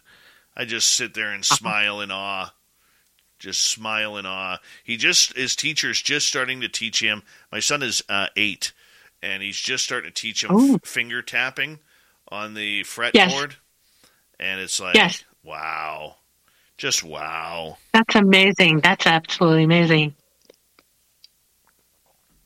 They're they're such sponges, you know? And their brains are very fluid, and they have the ability to just take it all in, you know? Oh, I know. It's amazing. It's phenomenal watching him, and he is just grasping it, and his teacher just keeps throwing it at him. He's like, hey, if he's going to play it, I'm going to throw it at him. I'm like, okay. That's right. Keep challenging him. That's right. Absolutely. It's so awesome to watch, though. Holy cow, is it awesome to watch. Yeah, my daughter's all grown up now, and I had a blast watching her. She's very talented, and she's gifted as all get out, and she's just an amazing creature, you know? Oh, yeah. It's wonderful to watch, yes. It's pretty amazing. Pretty amazing. We got about 90 seconds here.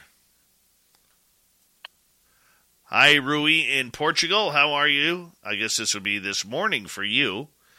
What time is it? Oh, my goodness. About 8:30, 9:30 in the morning? I think you're about 10 or 11 hours.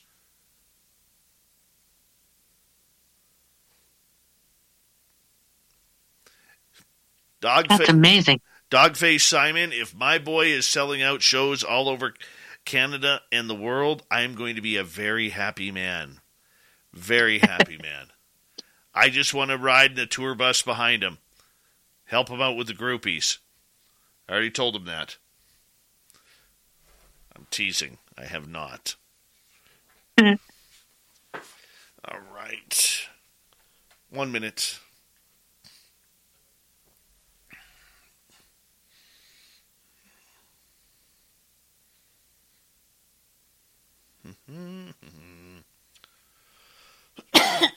Excuse me. Would I take my boy along on a craft if he wanted to go? Yeah. Yeah, I would. For sure. I'm taking my daughter. Okay, Nick, Mr. Klaus here, a.k.a. Dirty Filth, he has emailed you about July 14th. Thank you, Phil. Thank you. Appreciate that. All right, and we got about 17 seconds. Thank you to Donnie, Andrew, Victor, and Smithy for the amazing super chats tonight. It's a wonderful way to support what we do on this show on a nightly basis, so thank you so much. And let's get going here, guys. Second half of the show starts right now. Dave, I'm going offline here. Done for now.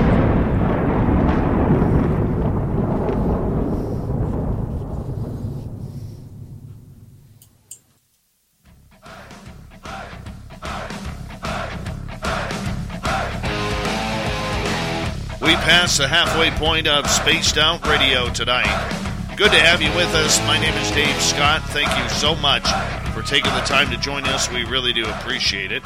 Want to remind you that if you missed portions of this show or others, check out our free archives at youtube.com/Spaced Out Radio. do us the favor, hit that subscribe button. Our website is spacedoutradio.com. We have a plethora of features for you. Rock out to Bumblefoot, read Shirky Poo's Newswire. Check out our swag as well. Follow us on Twitter at Spaced Out Radio, Instagram at Spaced Out Radio Show, and on TikTok at Spaced Out Radio.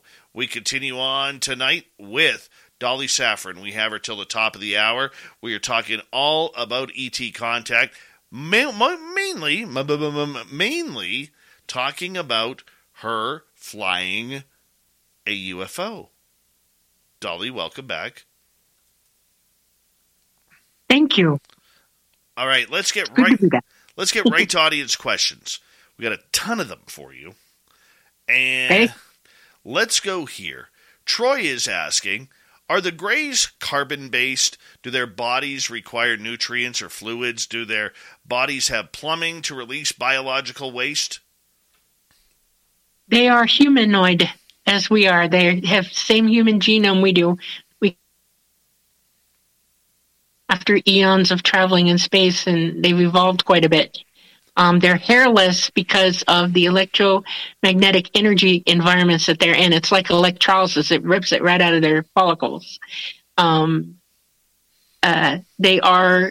eat, they drink, they sleep, they poop, they pee, they have sex, they do all that stuff. Mm-hmm. All right, let's go over to Vaughn, who has a pair of questions for you. Dolly, have you met Venusians, Martians, or any other aliens who may live in our solar system? Well, we actually could claim being Martians, all of us. We are from that planet. We had a rogue planet come in with a couple of huge asteroids, and it belted us really hard. There was another full planet in our system that got turned into rubble. Mars got thrown out of its elliptical orbit, and it blasted the entire outside of the planet. It rang it like a bell, and it just lost all of it. It deadened its core, It has no more magnetosphere. It's cold, stone cold dead. It is outgassing at this moment. Before that happened, though, they knew it was coming, and they got us out of there, and they took us to safety. It was a long time before anybody was allowed back here, and Earth wasn't really considered right away. They had to scope out the situation with this planet because it had life evolving on it, dinosaurs and stuff like that. I think the reptilians, I call them lizard people, were on the planet. They're from here, and they're evolving as well. And that's basically what's going on with that. So you can say you're kind of a Martian. Venusians, no. I'm going to be honest with you. If you consider the fact that the system that we live in, our whole universe is a physical construct, okay? And there are 12 dimensions all over it. We all live in these 12 dimensions together. You and I are speaking on a video with one another, and so what's in my 12 dimensions is also in yours. We're meeting right now. People talk about guardian angels and stuff. Those are interdimensional beings that are in the same space with us. We're all together. You just can't see them. But they can come through and help you from time to time. They know who you are. They watch you grow up. They know about you. And so they do help us from time to time. Angels, people believe they've seen angels are really actual higher dimensional beings as well. They're light-bodied individuals, and they look like angels for real. And they do come and help us as well. We are, like I said, we are the children of these entities, and they watch over us quite a bit. Follow up from Vaughn. Do you remember all events with you, or do you remember just bits and pieces? I am now connected to all my memories. I remember all the way back. As a matter of fact, my memory is pretty cool. When I was 2 weeks old, my parents left Georgia and put me my mom had a pram, and they put me in the pram, it lifted off the wheelbase, and they put me in the back seat of the car, and we drove to Miami. My dad had to come down for working, and I remember laying in the pram and looking out the window and everything going zoom, zoom, zoom, real fast by the window. And then my second real straight memory was when I was 10 months old, and I was being levitated out of my crib, and I freaked out. and I tried to flip over and go back down. And it was a joke in my family because I refused to sleep right in the crib after that. I kept hanging my legs out or holding on with my foot because I didn't want to go for that ride again. It was disturbing to me when I was young. So, don't blame you. I know what that's like. Neil would like to know, do you remember what the nasal implantation was like? Did they use a tool to insert it? Yes. And it was very quick, and I have only a brief click of memory for some reason. The rest of it I don't remember. They pretty much knocked me out for it, and it goes up your sinus, and it goes and just implants. They somehow trigger it, and it just bink, it goes in like a piercing in your nose. This one I can feel still. I can, put my finger up there and go plink, plink, plink. People can hear me clicking it. It's metallic. No, you're not picking. You're playing. I am playing, yes. All right. Donnie would like to know, how many different races do you know are out there? Could you break them down a little bit? Yeah, I've met a few. I know who the Anunnaki are. I've met a couple of Anunnaki. They're winged, actually, and they have really, really cool wings. They can't fly in our environment. They're too gravity heavy here, but in their environment, there's less gravity and they do fly.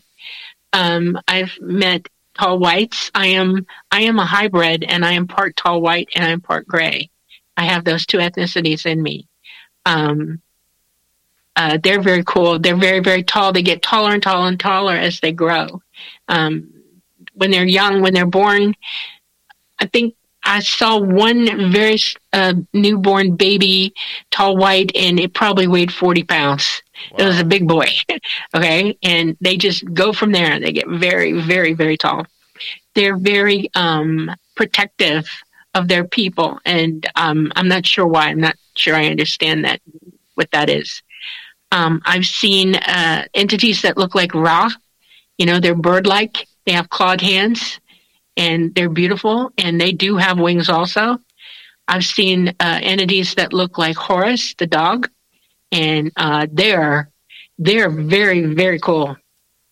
Oh, my God, they're immense. They're powerfully built, and they're a little standoffish, but I did get to see them. I saw them twice, once on a craft, and once I was doing a remote view of a CE5 in Georgia, and I ran right into one. I freaked out. I was like, what are you doing? One of our members is a hybrid of theirs, and they watch over him, and that's how I met him. All right. Please, go ahead.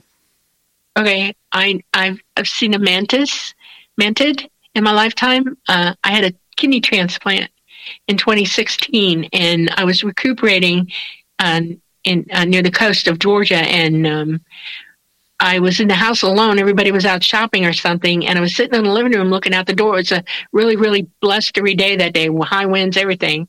And I'm looking across, the quad into the tree line, and I see something moving, and I'm like, what the hell is that? I was is it a deer? Is it a cow? What is it? And I stood up, and I took my camera because I could, zoom a little bit. And I started looking through it was a Motorola flip top, okay? And all of a sudden, I saw what I was looking at, and I was like, this is not a cow. This is not a deer. What the hell? And just as I got that thought in my head, it stood up. It was over 8 feet tall. It was a mantis. And it looked me dead in the face while I dropped everything and hauled ass out the door. I went running down there right after a kidney transplant. God only knows what I was thinking. And in its mind, it sent me the message, we are the watchers. We watch over you. And then it turned and walked away, and I could not keep up with it. I tried. I could not. And that's my only experience with them, and I never forgot. Can you tell I'm excited about it? Wow. You get some aliens cool. Right after surgery. You get the hell out. That's just plain and simple.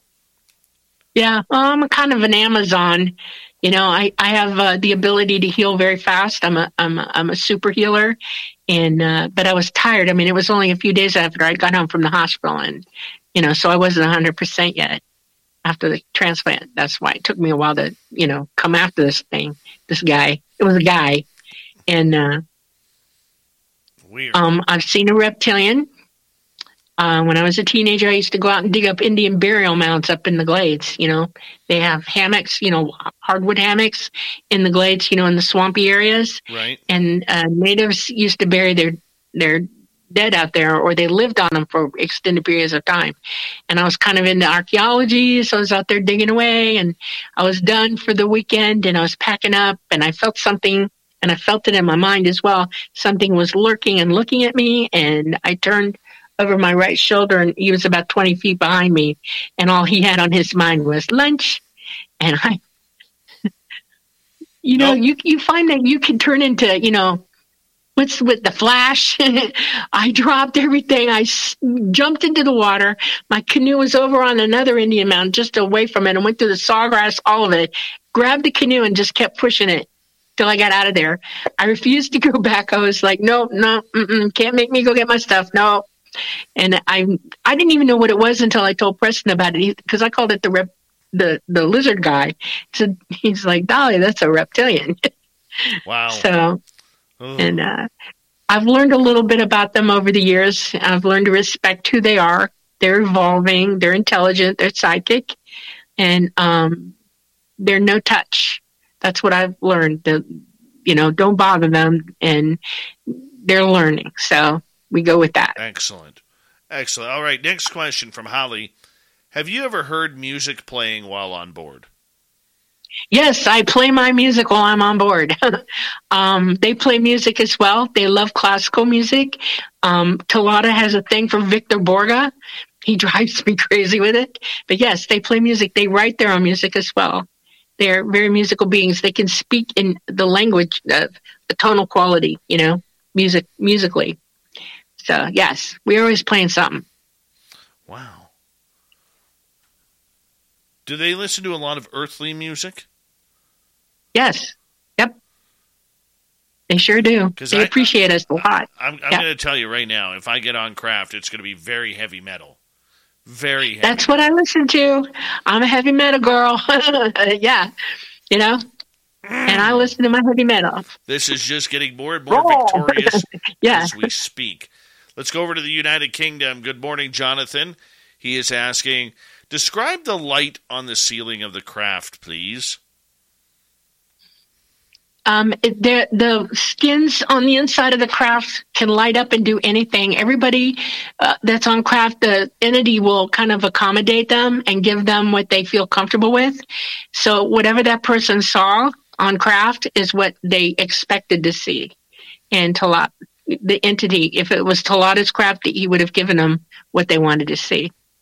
Right. Okay. So the idea that the entire ship lights up from the walls. Well, is that a cuttlefish? Yeah. Like a cuttlefish. Okay. Thank you. Great example. Let's go to Tony in the United Kingdom. Good morning, Tony. And what is the most amazing thing that the Craft can do? This I've actually seen, and it stopped me dead in my tracks. First time I ever saw it happen. The floor can be completely flat, and he can raise furniture up in it. The shapes of furniture. He can raise a table. He can raise a chair. I've even seen him raise a couch for people.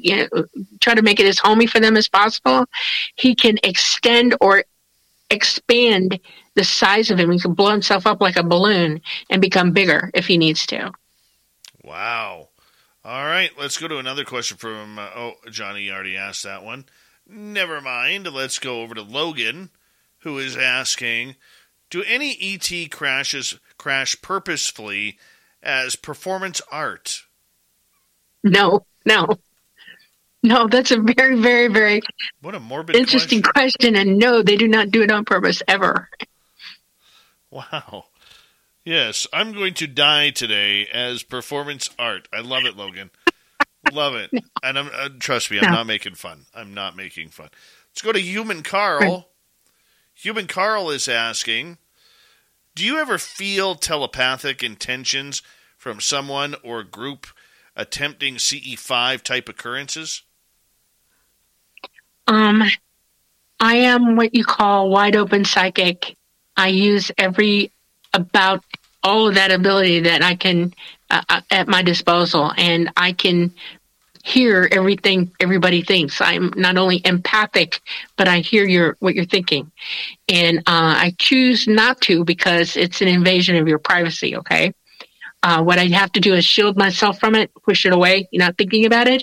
But when I'm in CE5 and I'm helping everybody to meditate, to bring crap down, to send the message to them, I will join with them in that meditation, and I can feel what they're feeling. I feel their elation. I feel their fear, everything, all of it. Yes. All right, let's go to another question from Human Carl here. Do the aliens that you met worship any deity? No, not at all. They have a conception of, their conception of what you would call God is that the universe is, hold on. I have to have a plug-in. Hold on. Hold on. I'm holding. Hold on, my phone's over. Dolly's running in order to make sure that she gets past the 1% mark again. There we go. We survived. We survived. Okay. Good stuff, Dolly. They believe that the universe is conscious, that we're all part of it, and we're in the source of this consciousness. This is where we all live. Okay. And it is if you want to call it God, yes, but it is not a deity with a big stick that's going to hammer you over the head if you do something wrong. Okay. There's no punishment.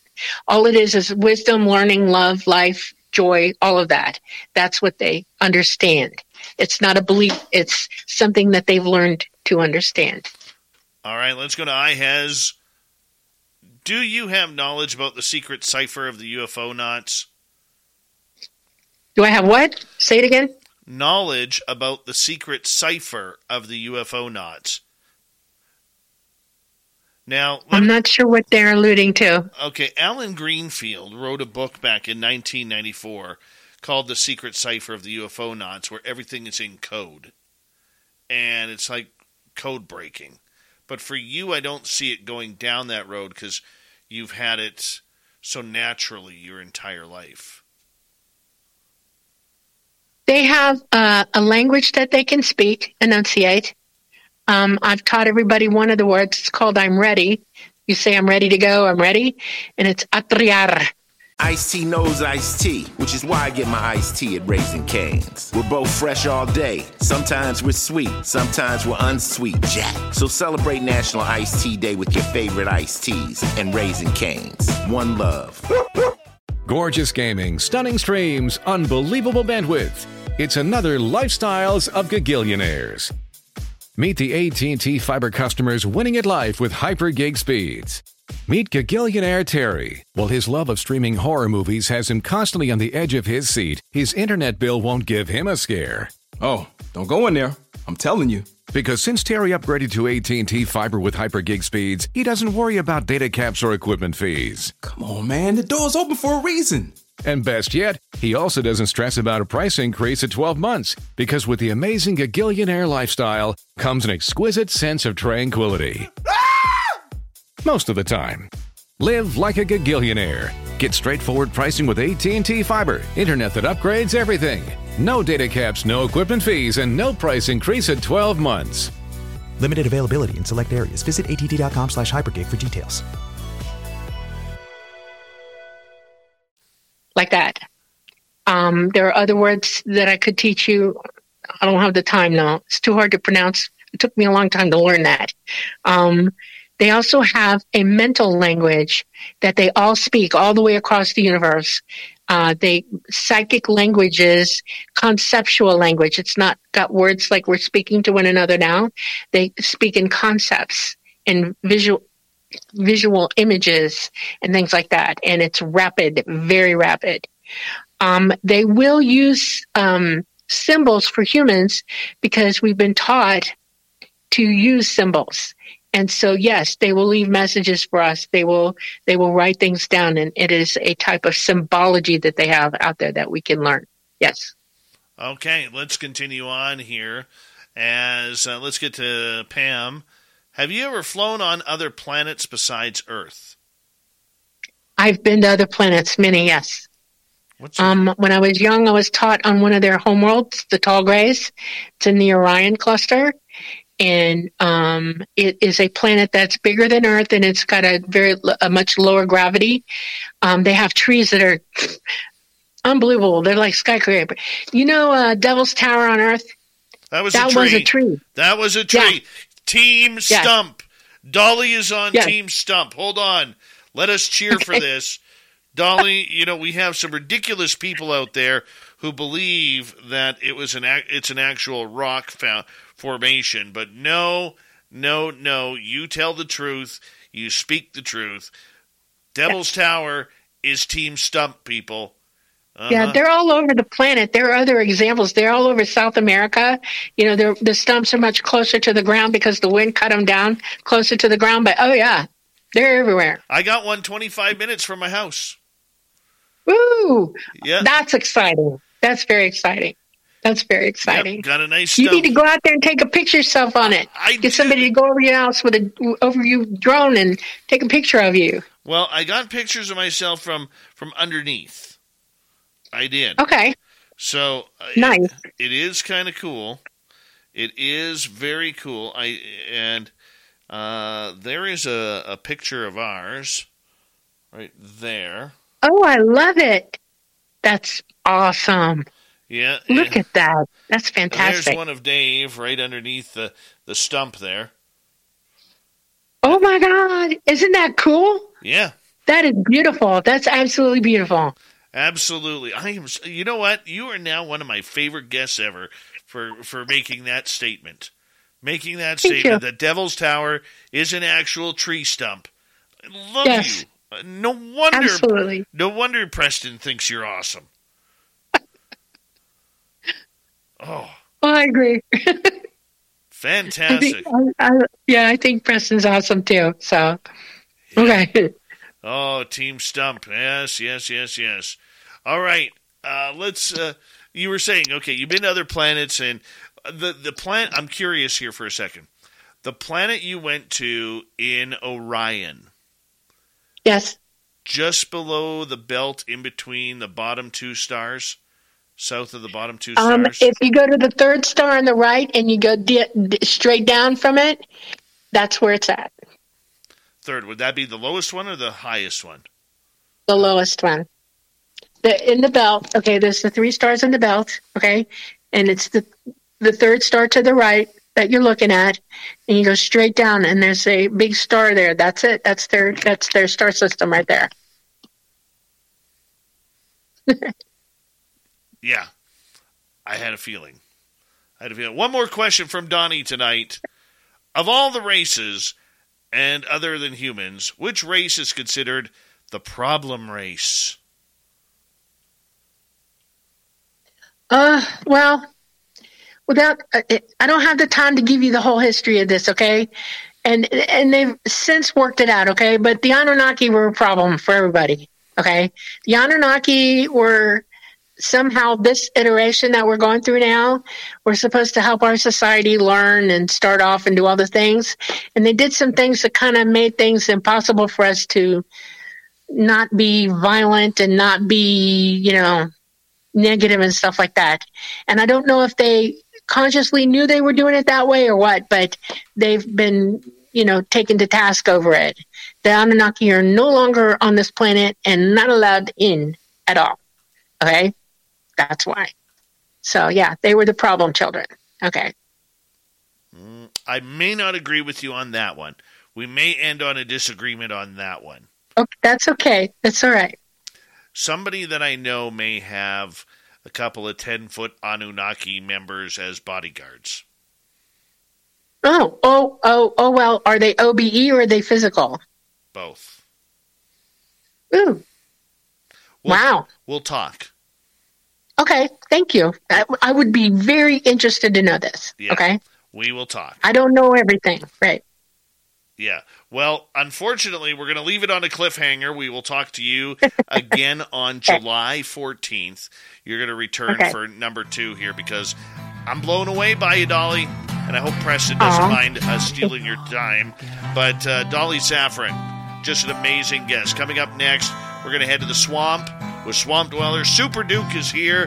Then it's Dave 101 time and Shirky Poo's news. Check it out. Spaced Out Radio Hour 3 is next. Okay. You were wonderful. Oh, thank you very much. So are you. This was so much fun. Yes, it was. I had a wonderful time. I've been looking forward to this for weeks, just so you know. And I'm going to keep coming back to your chat rooms. You know, I'm up all night anyway, so thank you. I look forward to it. You got a lot of nice people in there. We do, and they're going to love you even more after tonight. They're all cheering you on. So if you go in the chat room right now, they are cheering you on right now, and I know they're excited that we're coming back, especially now that we know you are a member of the Team Stump clan. Team Stump people. Okay. Yeah. All right. Okay. See you, Dolly. All right. Ta-ta. All right, Dolly Safran. I love her. Her energy is amazing. Amazing. I'll be right back, and then I'll bring in Super Duke, who has left sushi in his cage tonight. But that's okay. We'll be right back.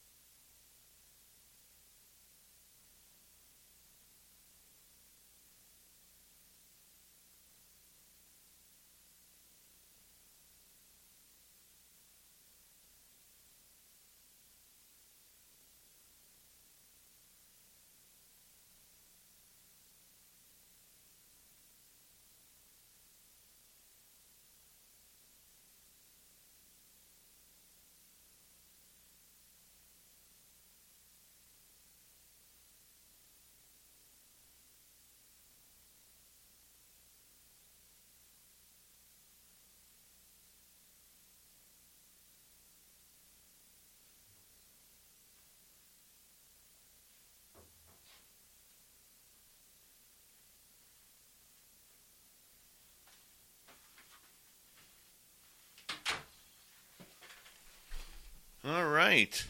Super Duke time. Morning, Commonwealth Andrew. Cashew, how you doing, buddy? Nicholas, good to see you. There's Super Dukey Duke. Hey, Davey Dave. What's happening, buddy? It's as late at night. I have two different things we could talk about. Are you interested in hearing more about giants in Southeast Asia and play the Is It a Giant or Is It a Giant Bigfoot game? Or would you like to hear about the indestructible monster from Persia that used to plague the world back in the olden days? Indestructible monster from Asia. Persia. Let's do it.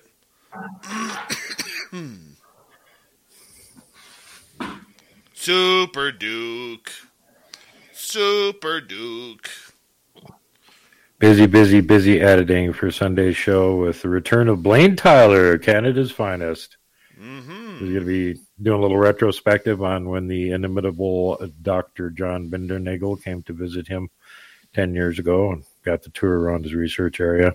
Beautiful. He's also going to show some pictures and video that he has never showed to the public before. That is stellar. So it should be fun. What time on Sunday? Should be fun. 8 Central on Sunday. Oh, remind me. I want to see that. Big thank you to Donnie ×2, Victor, Smithy, Victor again, and Andrew for the super chats tonight. Very much appreciated. Thank you to all the veterans tuning in. Hi, Pleiadian Starseed. Good to see you.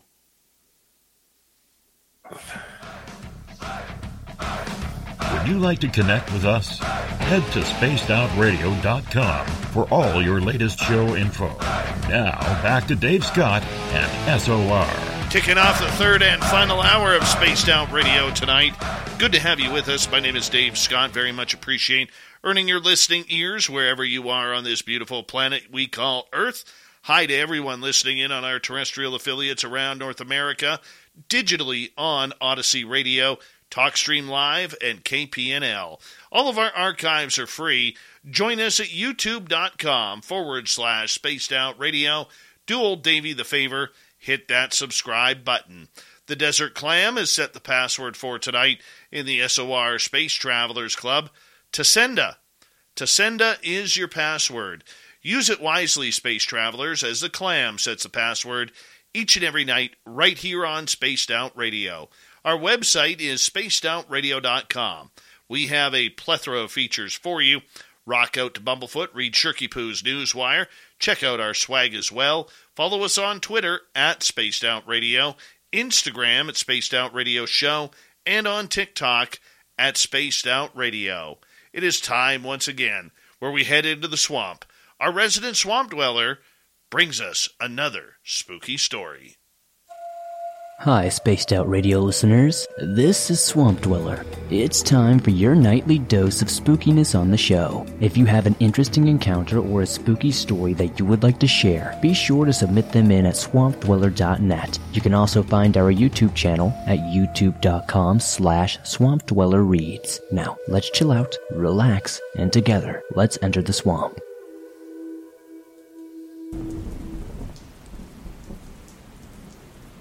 So my trucking route is from here, in Connecticut, down to Kentucky and Tennessee.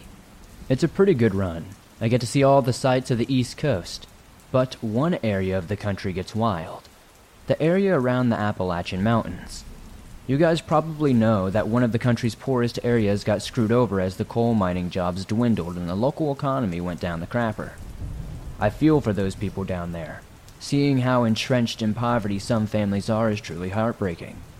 So I was rolling through an area of the state that I hadn't previously been through, thanks to my usual section of the highway being blocked off by some traffic accident that had unfortunately left a few people dead. I was having some trouble navigating the roads after my phone ran out of battery, and wouldn't you know it, the plug charger decided to give out too. Worst timing ever. But I was an experienced truck driver and wasn't driving an 18-wheeler on that run, so I was free to take some more of the minor roads to find my way around. But even though I considered myself pretty good on the streets, there was a point when I found myself hopelessly lost, and I started to worry that I wouldn't make my shipping delivery deadline. That would mean disciplinary proceedings, and I could not afford those. So anyway, I happened to see this guy wandering down the side of the road. So I slow my truck down, wind down the window, and ask him for directions. The guy seems friendly enough and is willing to take a few minutes to give me all the information I need to make it back onto the main highway that are headed south. But then I started asking him if there was anywhere nearby that I could get some lunch, as it was getting towards about 1 in the afternoon, and I'd only managed to get myself a meager breakfast. The guy seems to think for a minute, scratching his head, taking an unusually long time to think of an answer to this question that usually would only take a few seconds to answer. It's rare to be anywhere in West Virginia where there isn't a Cracker Barrel within a few miles, so why he didn't just point me in the direction of one of those was beyond me. When I pressed him, he told me he knew of an old family-run place that did the best chicken fried steak in the entire county, maybe even the state. Suddenly all was forgiven. Now I might be a northerner, but I'll be damned if I turn down a good chicken fried steak. All that was taking so long was for him to try and remember the best way there that wouldn't take me down some run-down old dirt road, one which might get my truck stuck on it, which would have left me screwed. So after a minute, he gave me a detailed direction toward an old strip mall. He told me it was mostly abandoned, but the restaurant was still there, along with a few other smaller businesses, and not to pay any mind if the place seemed quiet during lunch, as it did most of its business in the early morning to late evening. I was happy enough, thanked the guy, then set off following the directions he had given me. So it took me a little while to find the old strip mall the guy was talking about. It was a little frustrating to drive past a couple of chain restaurants and whatnot, given that I was so hungry. But goddamn, if I wasn't craving some of that country style, chicken fried steak, and if it was really a family-run place, then all the better. The chain restaurant stuff doesn't cut it compared to the authentic, home-style cooking. But eventually, I found this run-down old strip mall the guy seemed to be talking about, and it was a wonder that this place was in such a state of disrepair. It was way off any highway. There were absolutely no signs, anywhere. Literally nothing to let you know it was there. But even worse, I saw no indication that any kind of restaurant was open in any of the units. I wasn't about to give up so easily, though, as I saw one place with a big old sign saying something like, Mama J's Country Kitchen, or some weird variation. So my hopes were restored. That's when I see a guy open the door of the place, stepping out into the afternoon heat and staring over at my truck. I gave him away from the driver's side, overjoyed that I was finally about to get some decent food on what had been a lonely drive down from Connecticut.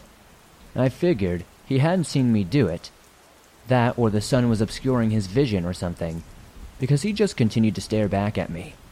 I get out of my truck, lock the doors, and walk to the restaurant. I called out to the guy halfway across the parking lot asking if they were open for business. Again, the guy doesn't react. He keeps staring at me in a distinctly unwelcoming way that I notice. Something in my gut just told me to stop walking. I had this creeping feeling all over my body, like something was telling me that something was wrong with this whole setup. And no sooner had I started feeling distinctly vulnerable, the guy reached behind his back, pulling something out of his back pocket, and put it on his head. At first I thought it was a woolly hat, but then he pulled it down, and I realized it was a balaclava. Then I noticed something else in his hand, a small revolver. I turn and start running back to the truck, and as I do, I see a few other guys emerging from the derelict units, each running towards my car and trying to cut me off. Each had a weapon in their hand, be it a knife or an iron bar, and seeing those just made me run even faster. Thank God I had gotten that feeling when I did, otherwise they would have made it to the truck before I did.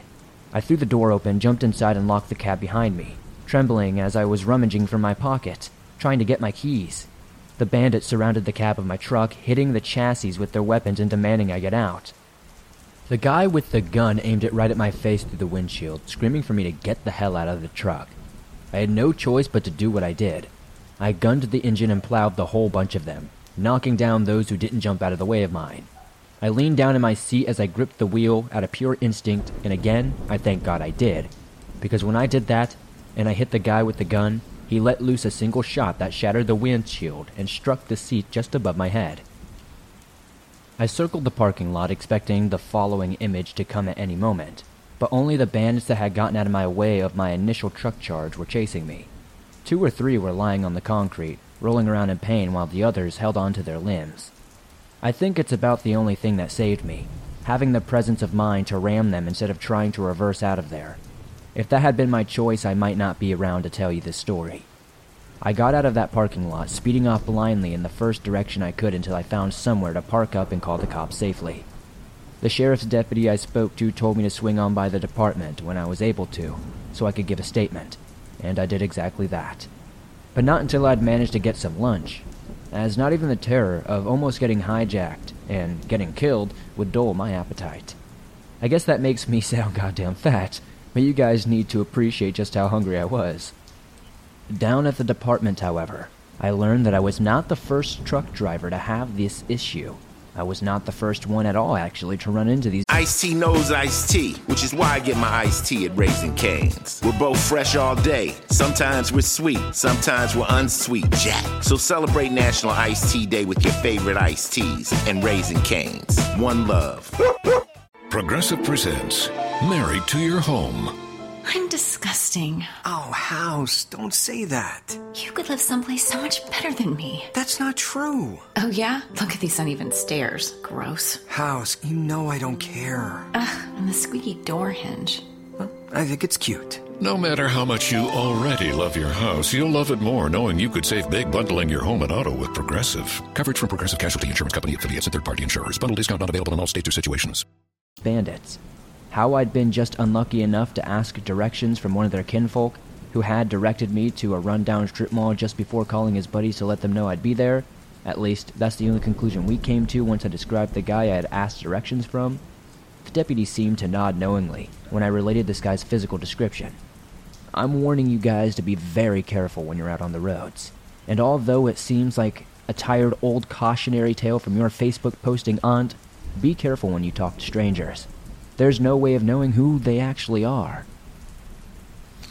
Oh, we say thank you to Swamp Dweller once again for another exciting, spooky story right here on Spaced Out Radio. The Swamp Dweller joins us nightly, and you can check him out on his YouTube channel, youtube.com/Spaced Out Radio.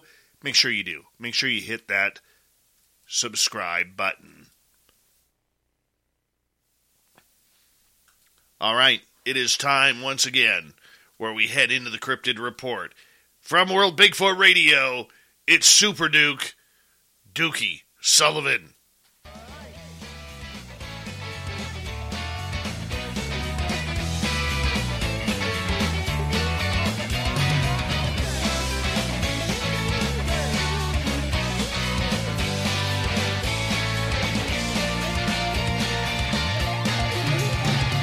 How you doing there, Super Duke for World Bigfoot Radio?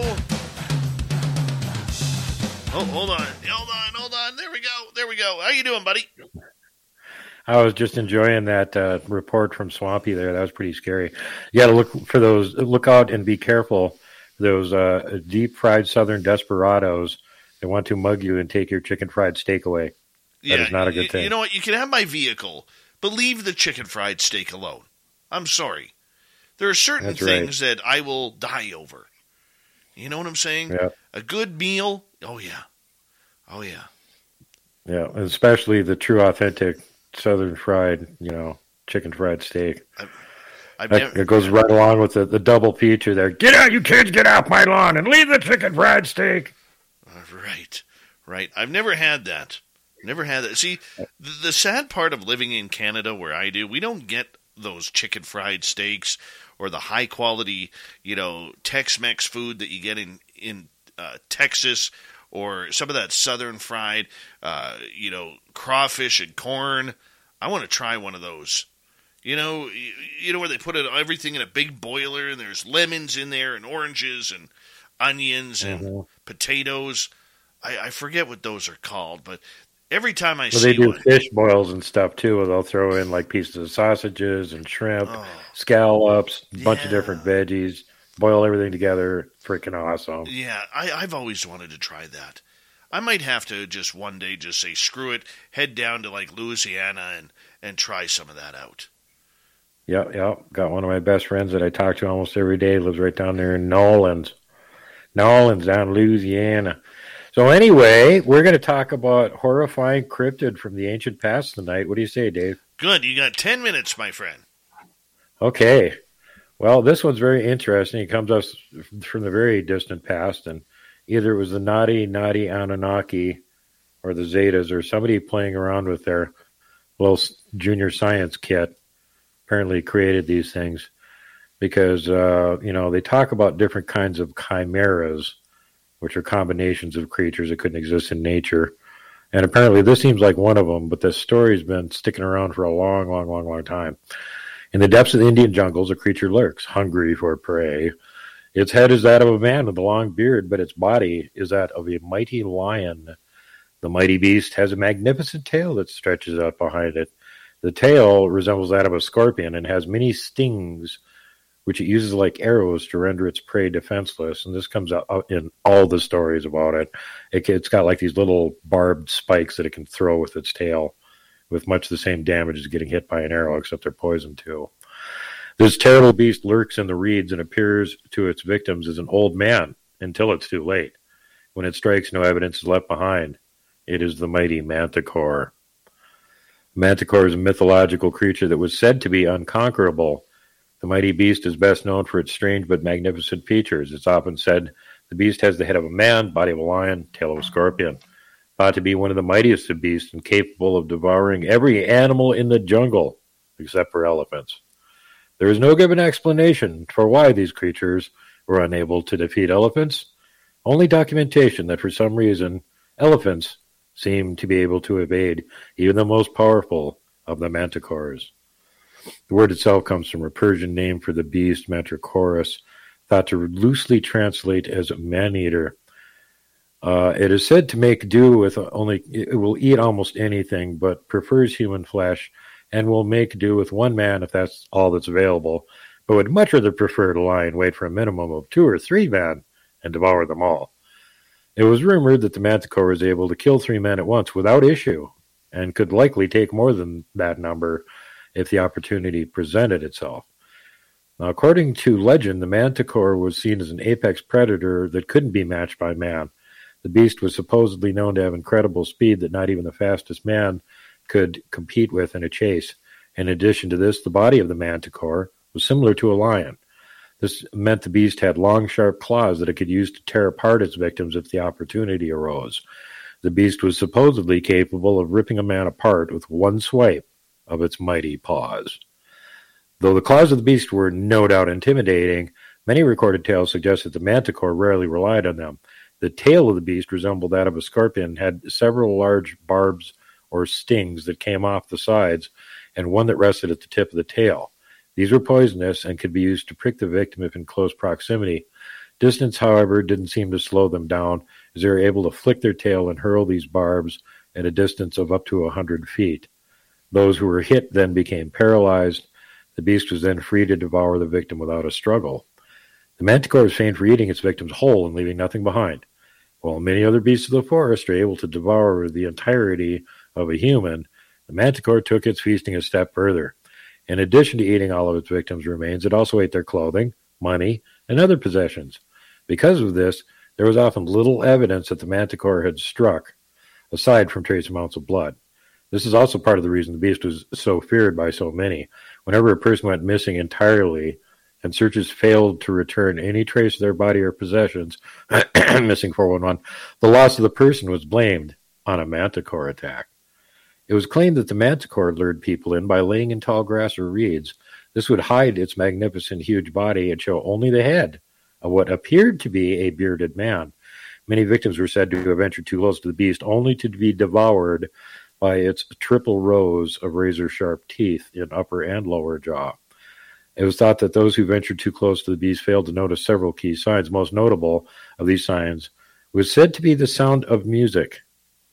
It was thought the manticore was unable to speak in human languages, but had a voice similar to that of a trumpet. Now, let me diverge here for a second. A lot of other reports that I've read about this from the olden days and stories about it talk about it being able to stun people with its voice. Oh.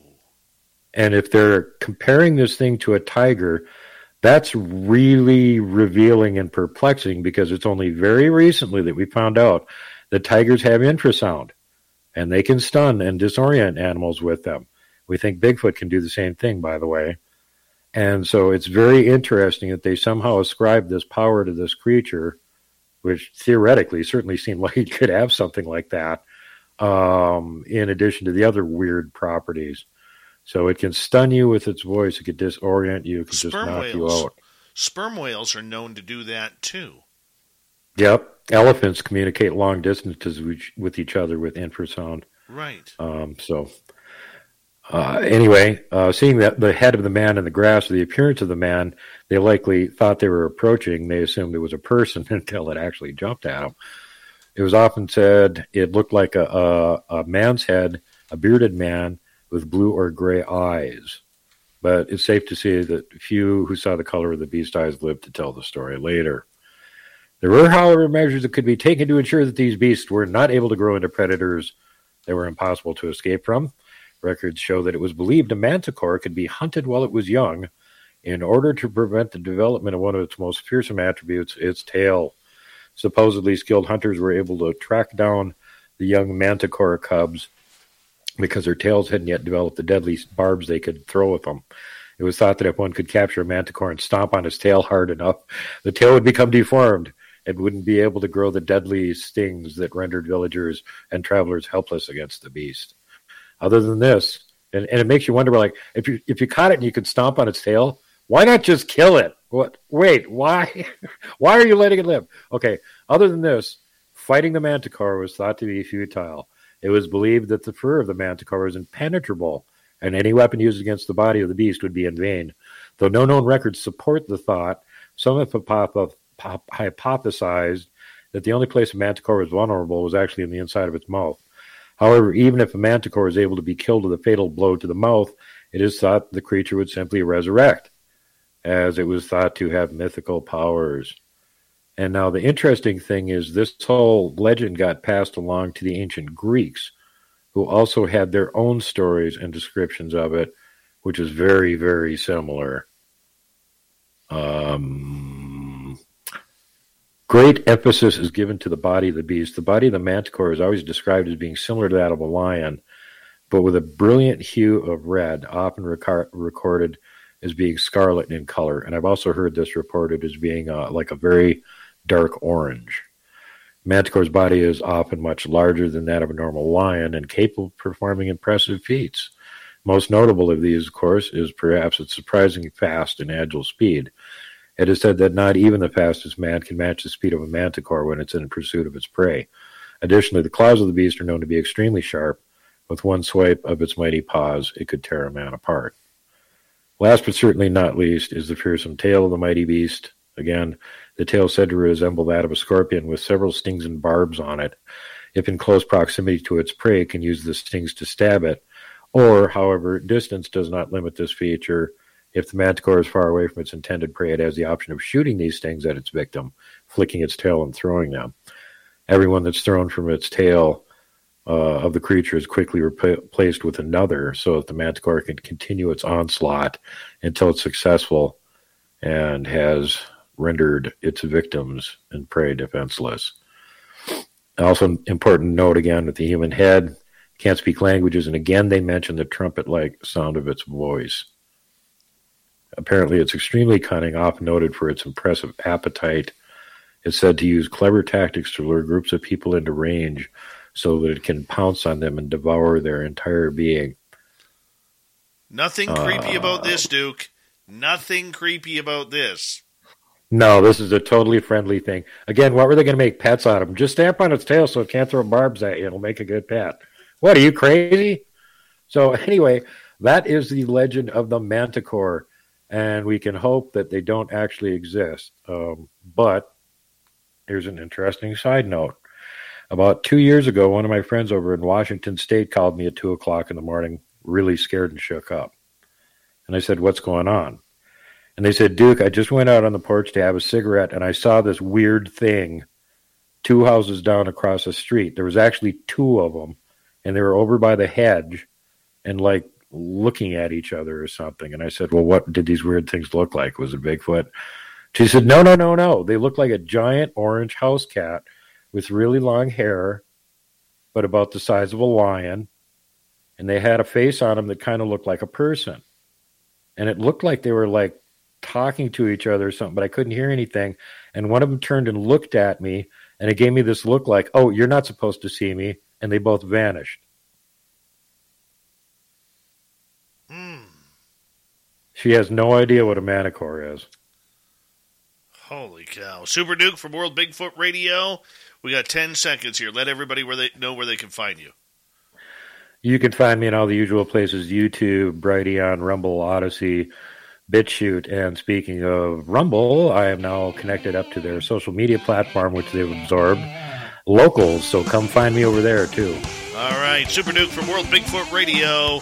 Check him on out. Hit subscribe. Coming up next, I'm feeling it. I'm getting a little angry. The Dave 101 is next on Spaced Out Radio.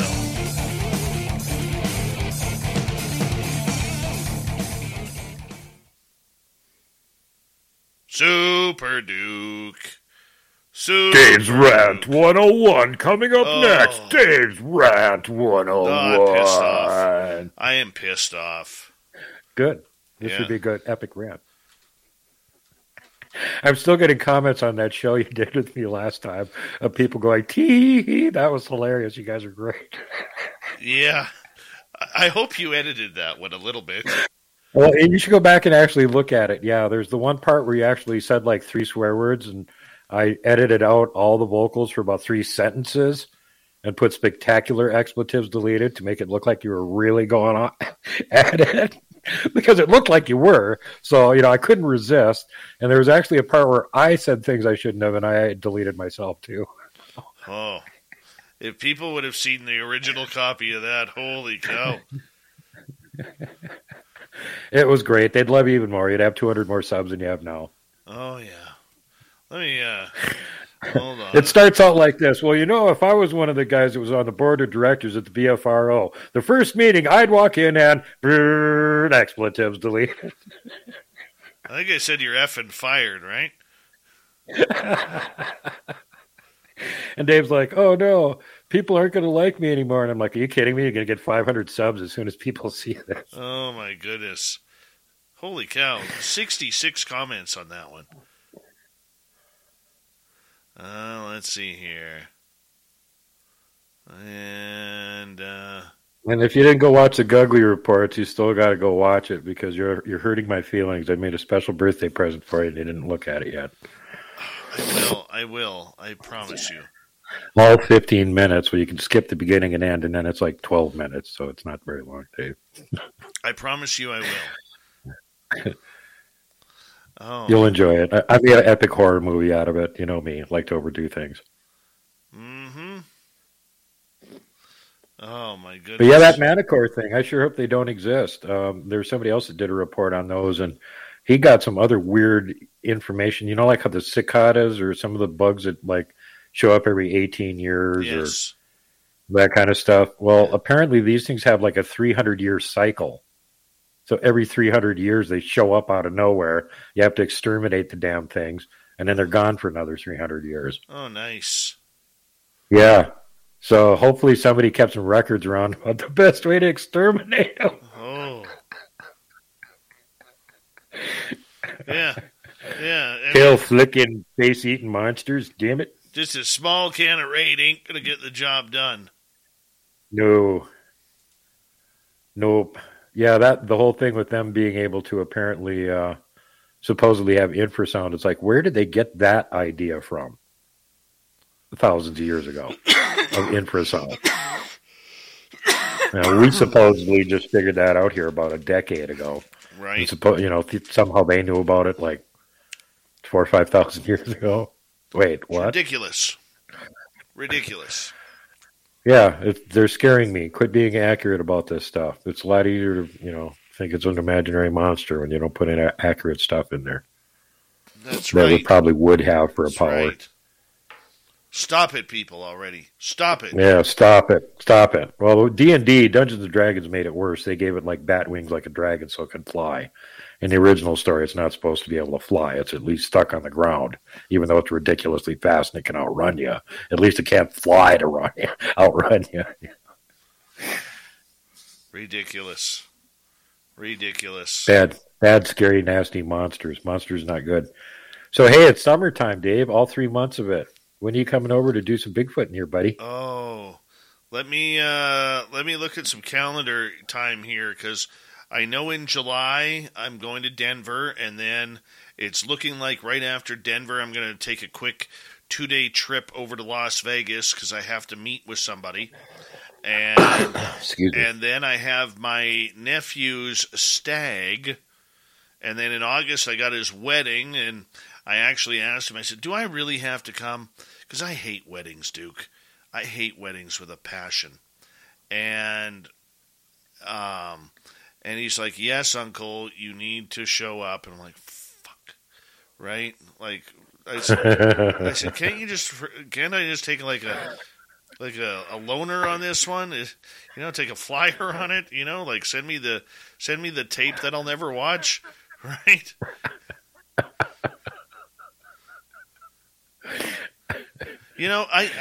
I'll you know what, Duke? Stick around for after the show, man. I'll tell you the reason why I hate weddings. All right. Okay. All right. I'll come back here when it's top of the hour again. I'll just put you in the background here. Huh? Okay. Hi, Cybermind. How you doing?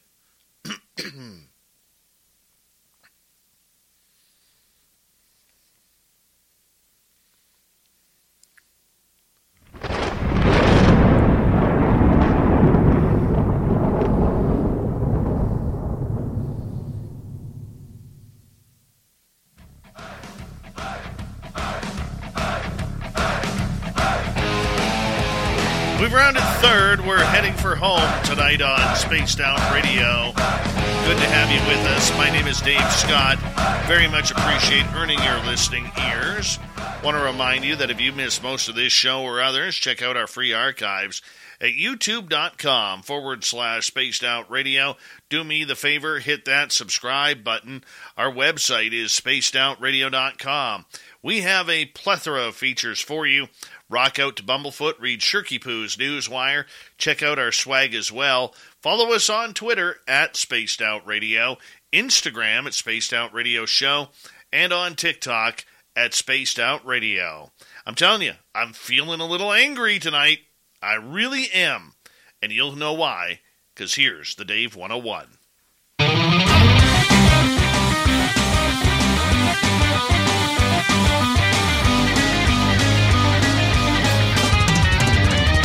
It's time for Dave 101.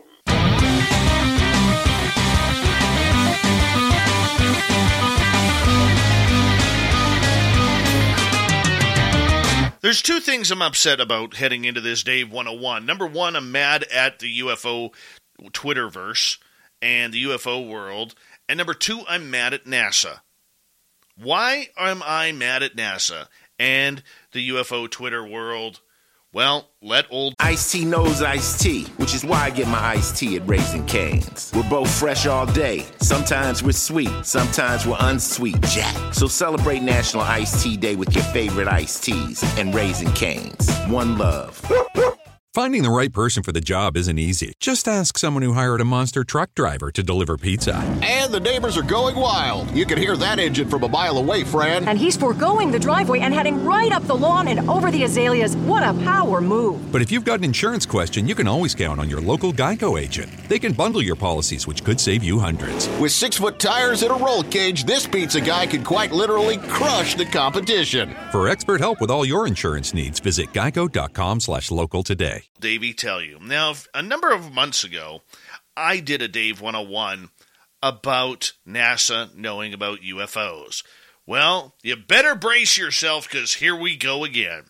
NASA had the audacity to say they are putting a team together to study unidentified aerial phenomena, popularly known as UFOs. Yep, the team is going to gather data on events in the sky that cannot be identified as aircraft-known natural phenomena from a scientific perspective. NASA said it was interested in UAPs from a security and safety perspective. There is no evidence that UAPs are extraterrestrial in origin, NASA added. The study will begin this fall and is expected to take 9 months.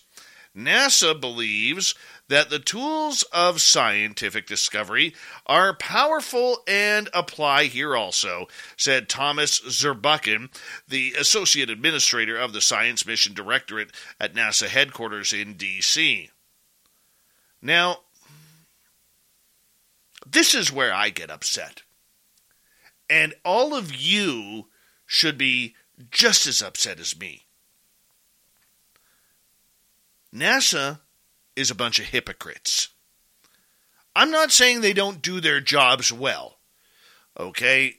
What the astronauts do, what those engineers do, what those construction workers do is extremely important. But when it comes to UFOs, NASA is the biggest bunch of hypocrites on this planet. And secondly, the UFO world is cheering them on like, yes, yes, NASA. Oh, please go search for UFOs. Please make this happen. Join the action plan. Join the activists in trying to prove that UAP are here on Earth. Really? Seriously? How can you sit there and do this? Honestly. How can NASA sit there with a straight face and say, we're now in the UAP watching game? Think about it. Right back to Gemini. There have been astronauts such as Gordon Cooper, the late Dr. Edgar Mitchell, and many others who have reported seeing UFOs while in space. Okay? Now I'm taking this from Wikipedia. And I know, you can't trust everything on Wikipedia. But let's just listen here for a second. Gemini 4. Pilot Jim McDivitt spotted an object that he described as a white cylindrical shape with a white pole sticking out of one corner of it. He took 2 pictures of it while his partner Ed White was asleep at the time. Yes. Number 2, Gemini 7. The astronauts mentioned a bogey, which ufologists have claimed was reference of a UFO. Number 3, UFO community. Within the UFO community, stories have spread that Neil Armstrong was reported to have witnessed multiple UFOs during Apollo 11. Other astronauts, like Edgar Mitchell, Apollo 14? 6th man to walk on the moon? Yeah, he saw it. Many others. NASA TV, in 2013, astronaut Christopher Cassidy saw a UFO float past the International Space Station near its Progress 2052 cargo ship. August 19th, 2020, cosmonaut Ivan Wagner posted a video on Twitter featuring UFOs on a time-lapse he recorded while watching the Aurora Australis. Astronauts have seen this in space. Yet NASA wants us to believe that they know nothing. They are just as clueless as the Navy, Air Force, Marines, Army, Coast Guard, and every airline manufacturer in between. And we're falling for it. Bill Nelson, the head of NASA, should be ashamed of himself for pulling the wool over the American eyes, and therefore the eyes of the world. It is beyond belief and unconscionable that they would think and take advantage of the public being this stupid.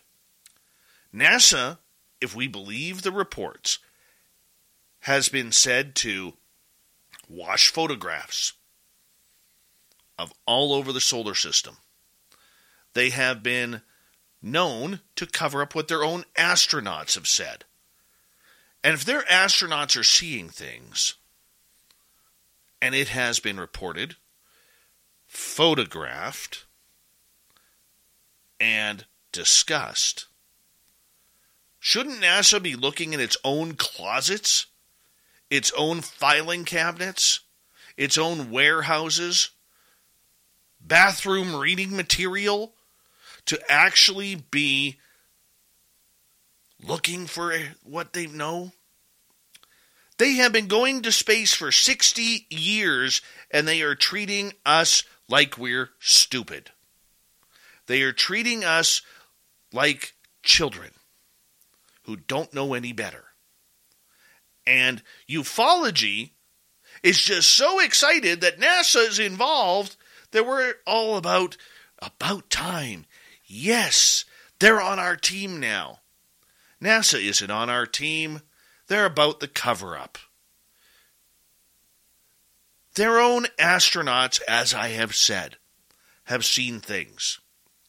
These are men and women who go through years, sometimes decades, of rigorous training just to get one shot to go up into space. They are smart.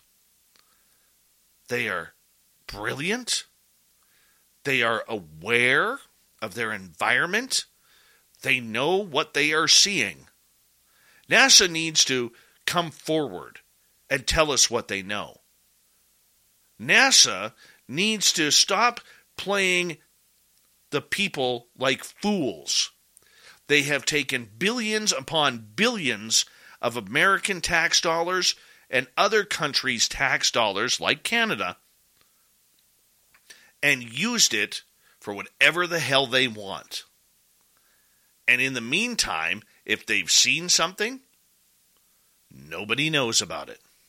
If an astronaut has seen something, well, in space, people see strange things which they can't really recognize. It was probably space junk. It was probably a glare from Venus, swamp gas that rose into the stratosphere. Whatever it is. Bill Nelson, the head of NASA, should be called out on this. And yet not a single journalist who is now covering this topic is even bloody aware to ask the simple question, what about the dozens of astronauts who claim they have seen unidentified aerial phenomena in the skies above, in the deep black darkness of what we call space? And because they're not being called out on the carpet, the rest of us get to look stupid. And we should be ashamed of that. Ufology in general should be completely ashamed that no one has asked Bill Nelson to look in the closet of NASA to find what is in there. And this is all about disclosure, people. How can we have a proper disclosure when we are being treated like morons? We are being treated with childlike gloves, and we're buying the narrative. We're buying the narrative that NASA's SETI program in 50 years has never heard a thing, even though we know they've had signals.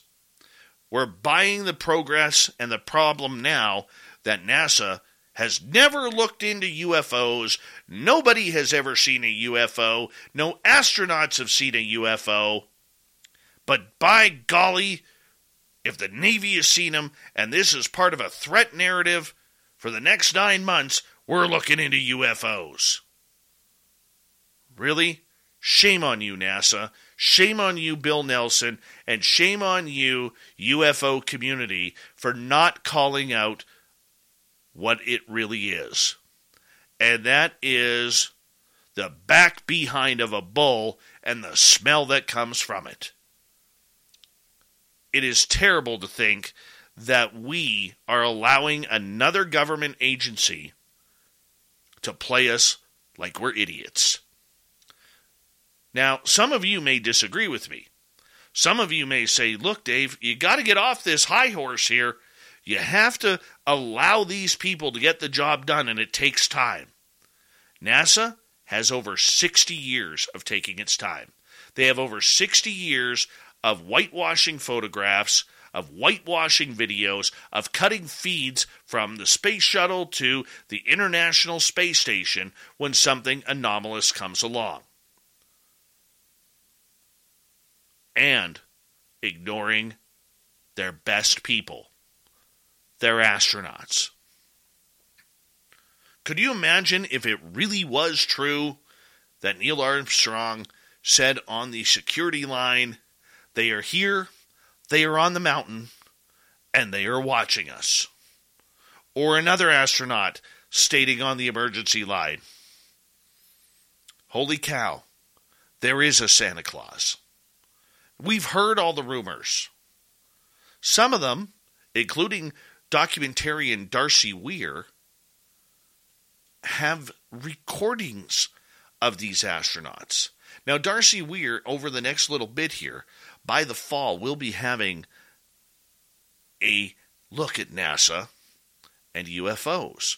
I know this because I'm the one who is doing the voiceover work for it, the narration. And in that documentary, you hear astronauts talking about what is flying right beside them. But as NASA stands for, never a straight answer. Should we expect any less? No. No, we shouldn't. But all of you have the power to call them out on their garbage. Because this is what it is. It's garbage. Start tweeting them, like I have. Say, NASA, have you looked in your own closets?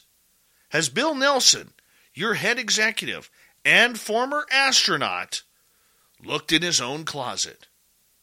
Are you really calling your astronauts, these brilliant PhDs who've gone into space, these doctors of engineering and sciences and mathematicians and pilots, very, very intelligent people, are you calling them liars for what they saw? Denying it truly is calling them liars. We need better.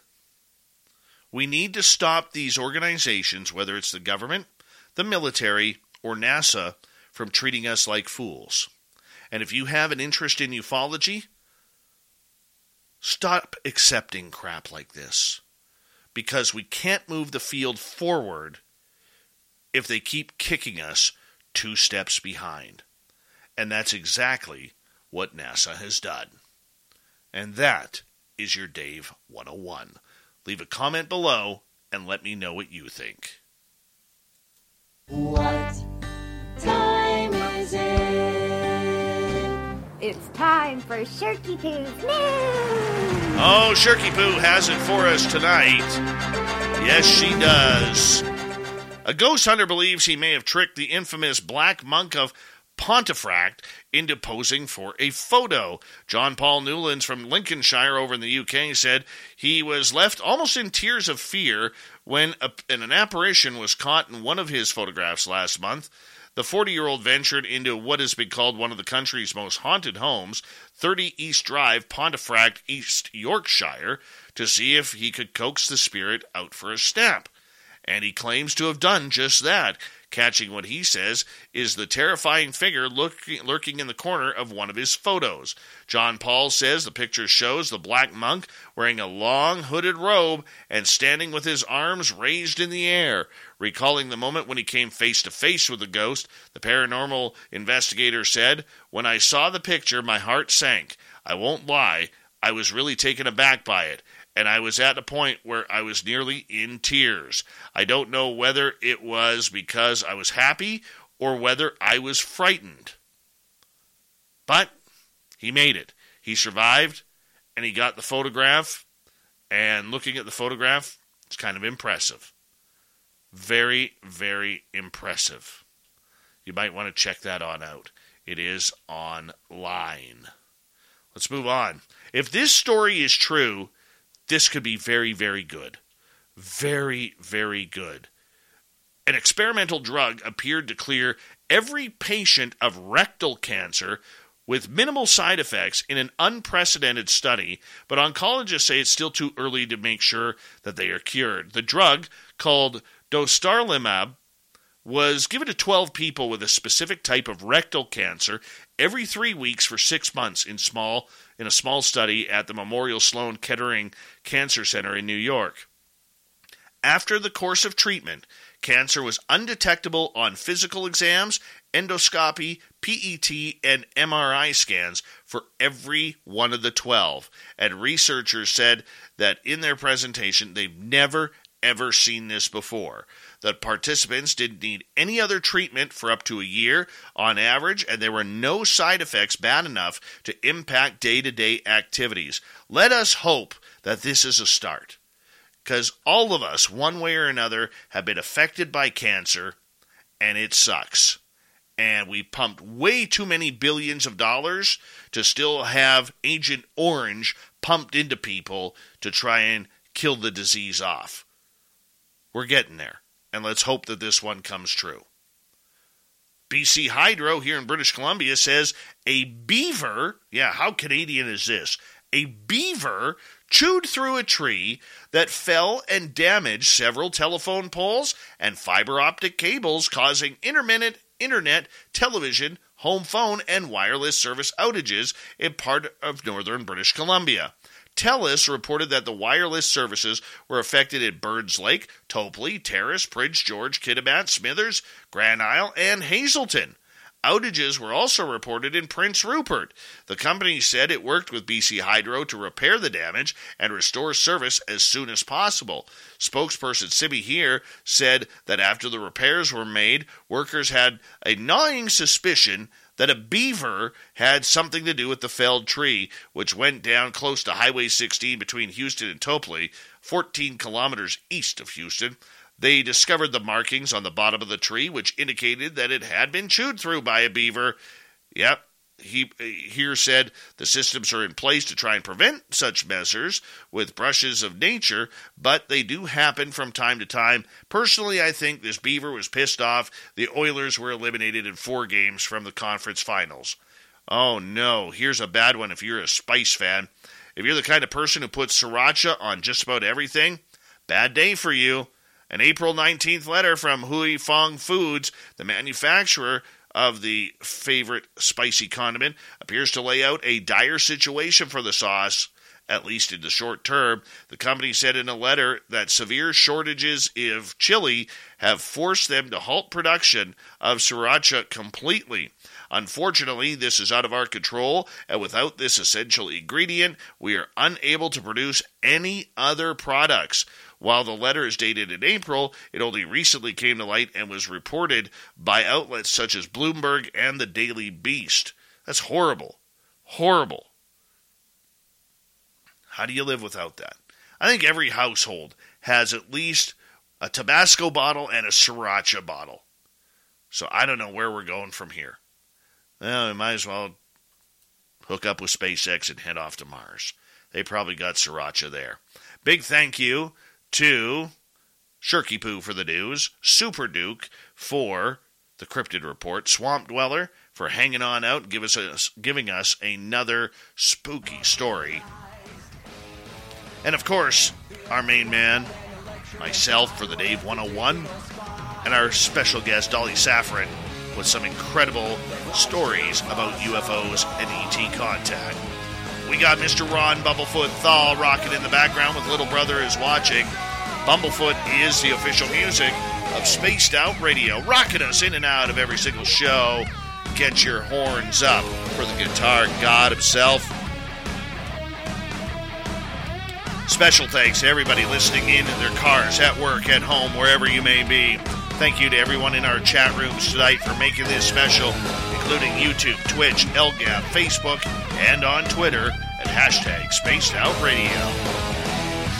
I know you're out there somewhere, Remember, this show is copyright by Spaced Out Radio and SOR Media Ventures Limited.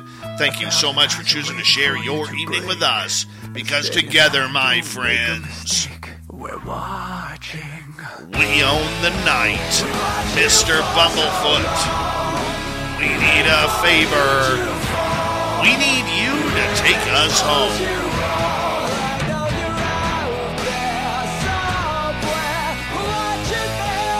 Yes, the Woo train has docked for the night, but soon, my friends, we shall ride again. Your seats are always available. Your tickets never expire. And if you want to bring a friend, we've got room for them too. Good night.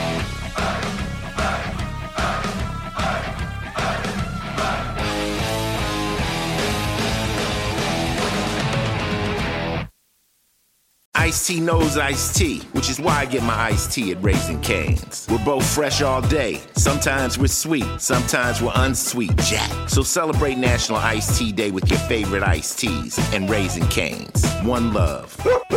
This summer, get road trip ready with the brake experts at Midas. With up to $100 back on 2-axle brake service when you use your Midas credit card. So you can make sure every stop on your road trip is one you want to make. Request your appointment today at Midas.com.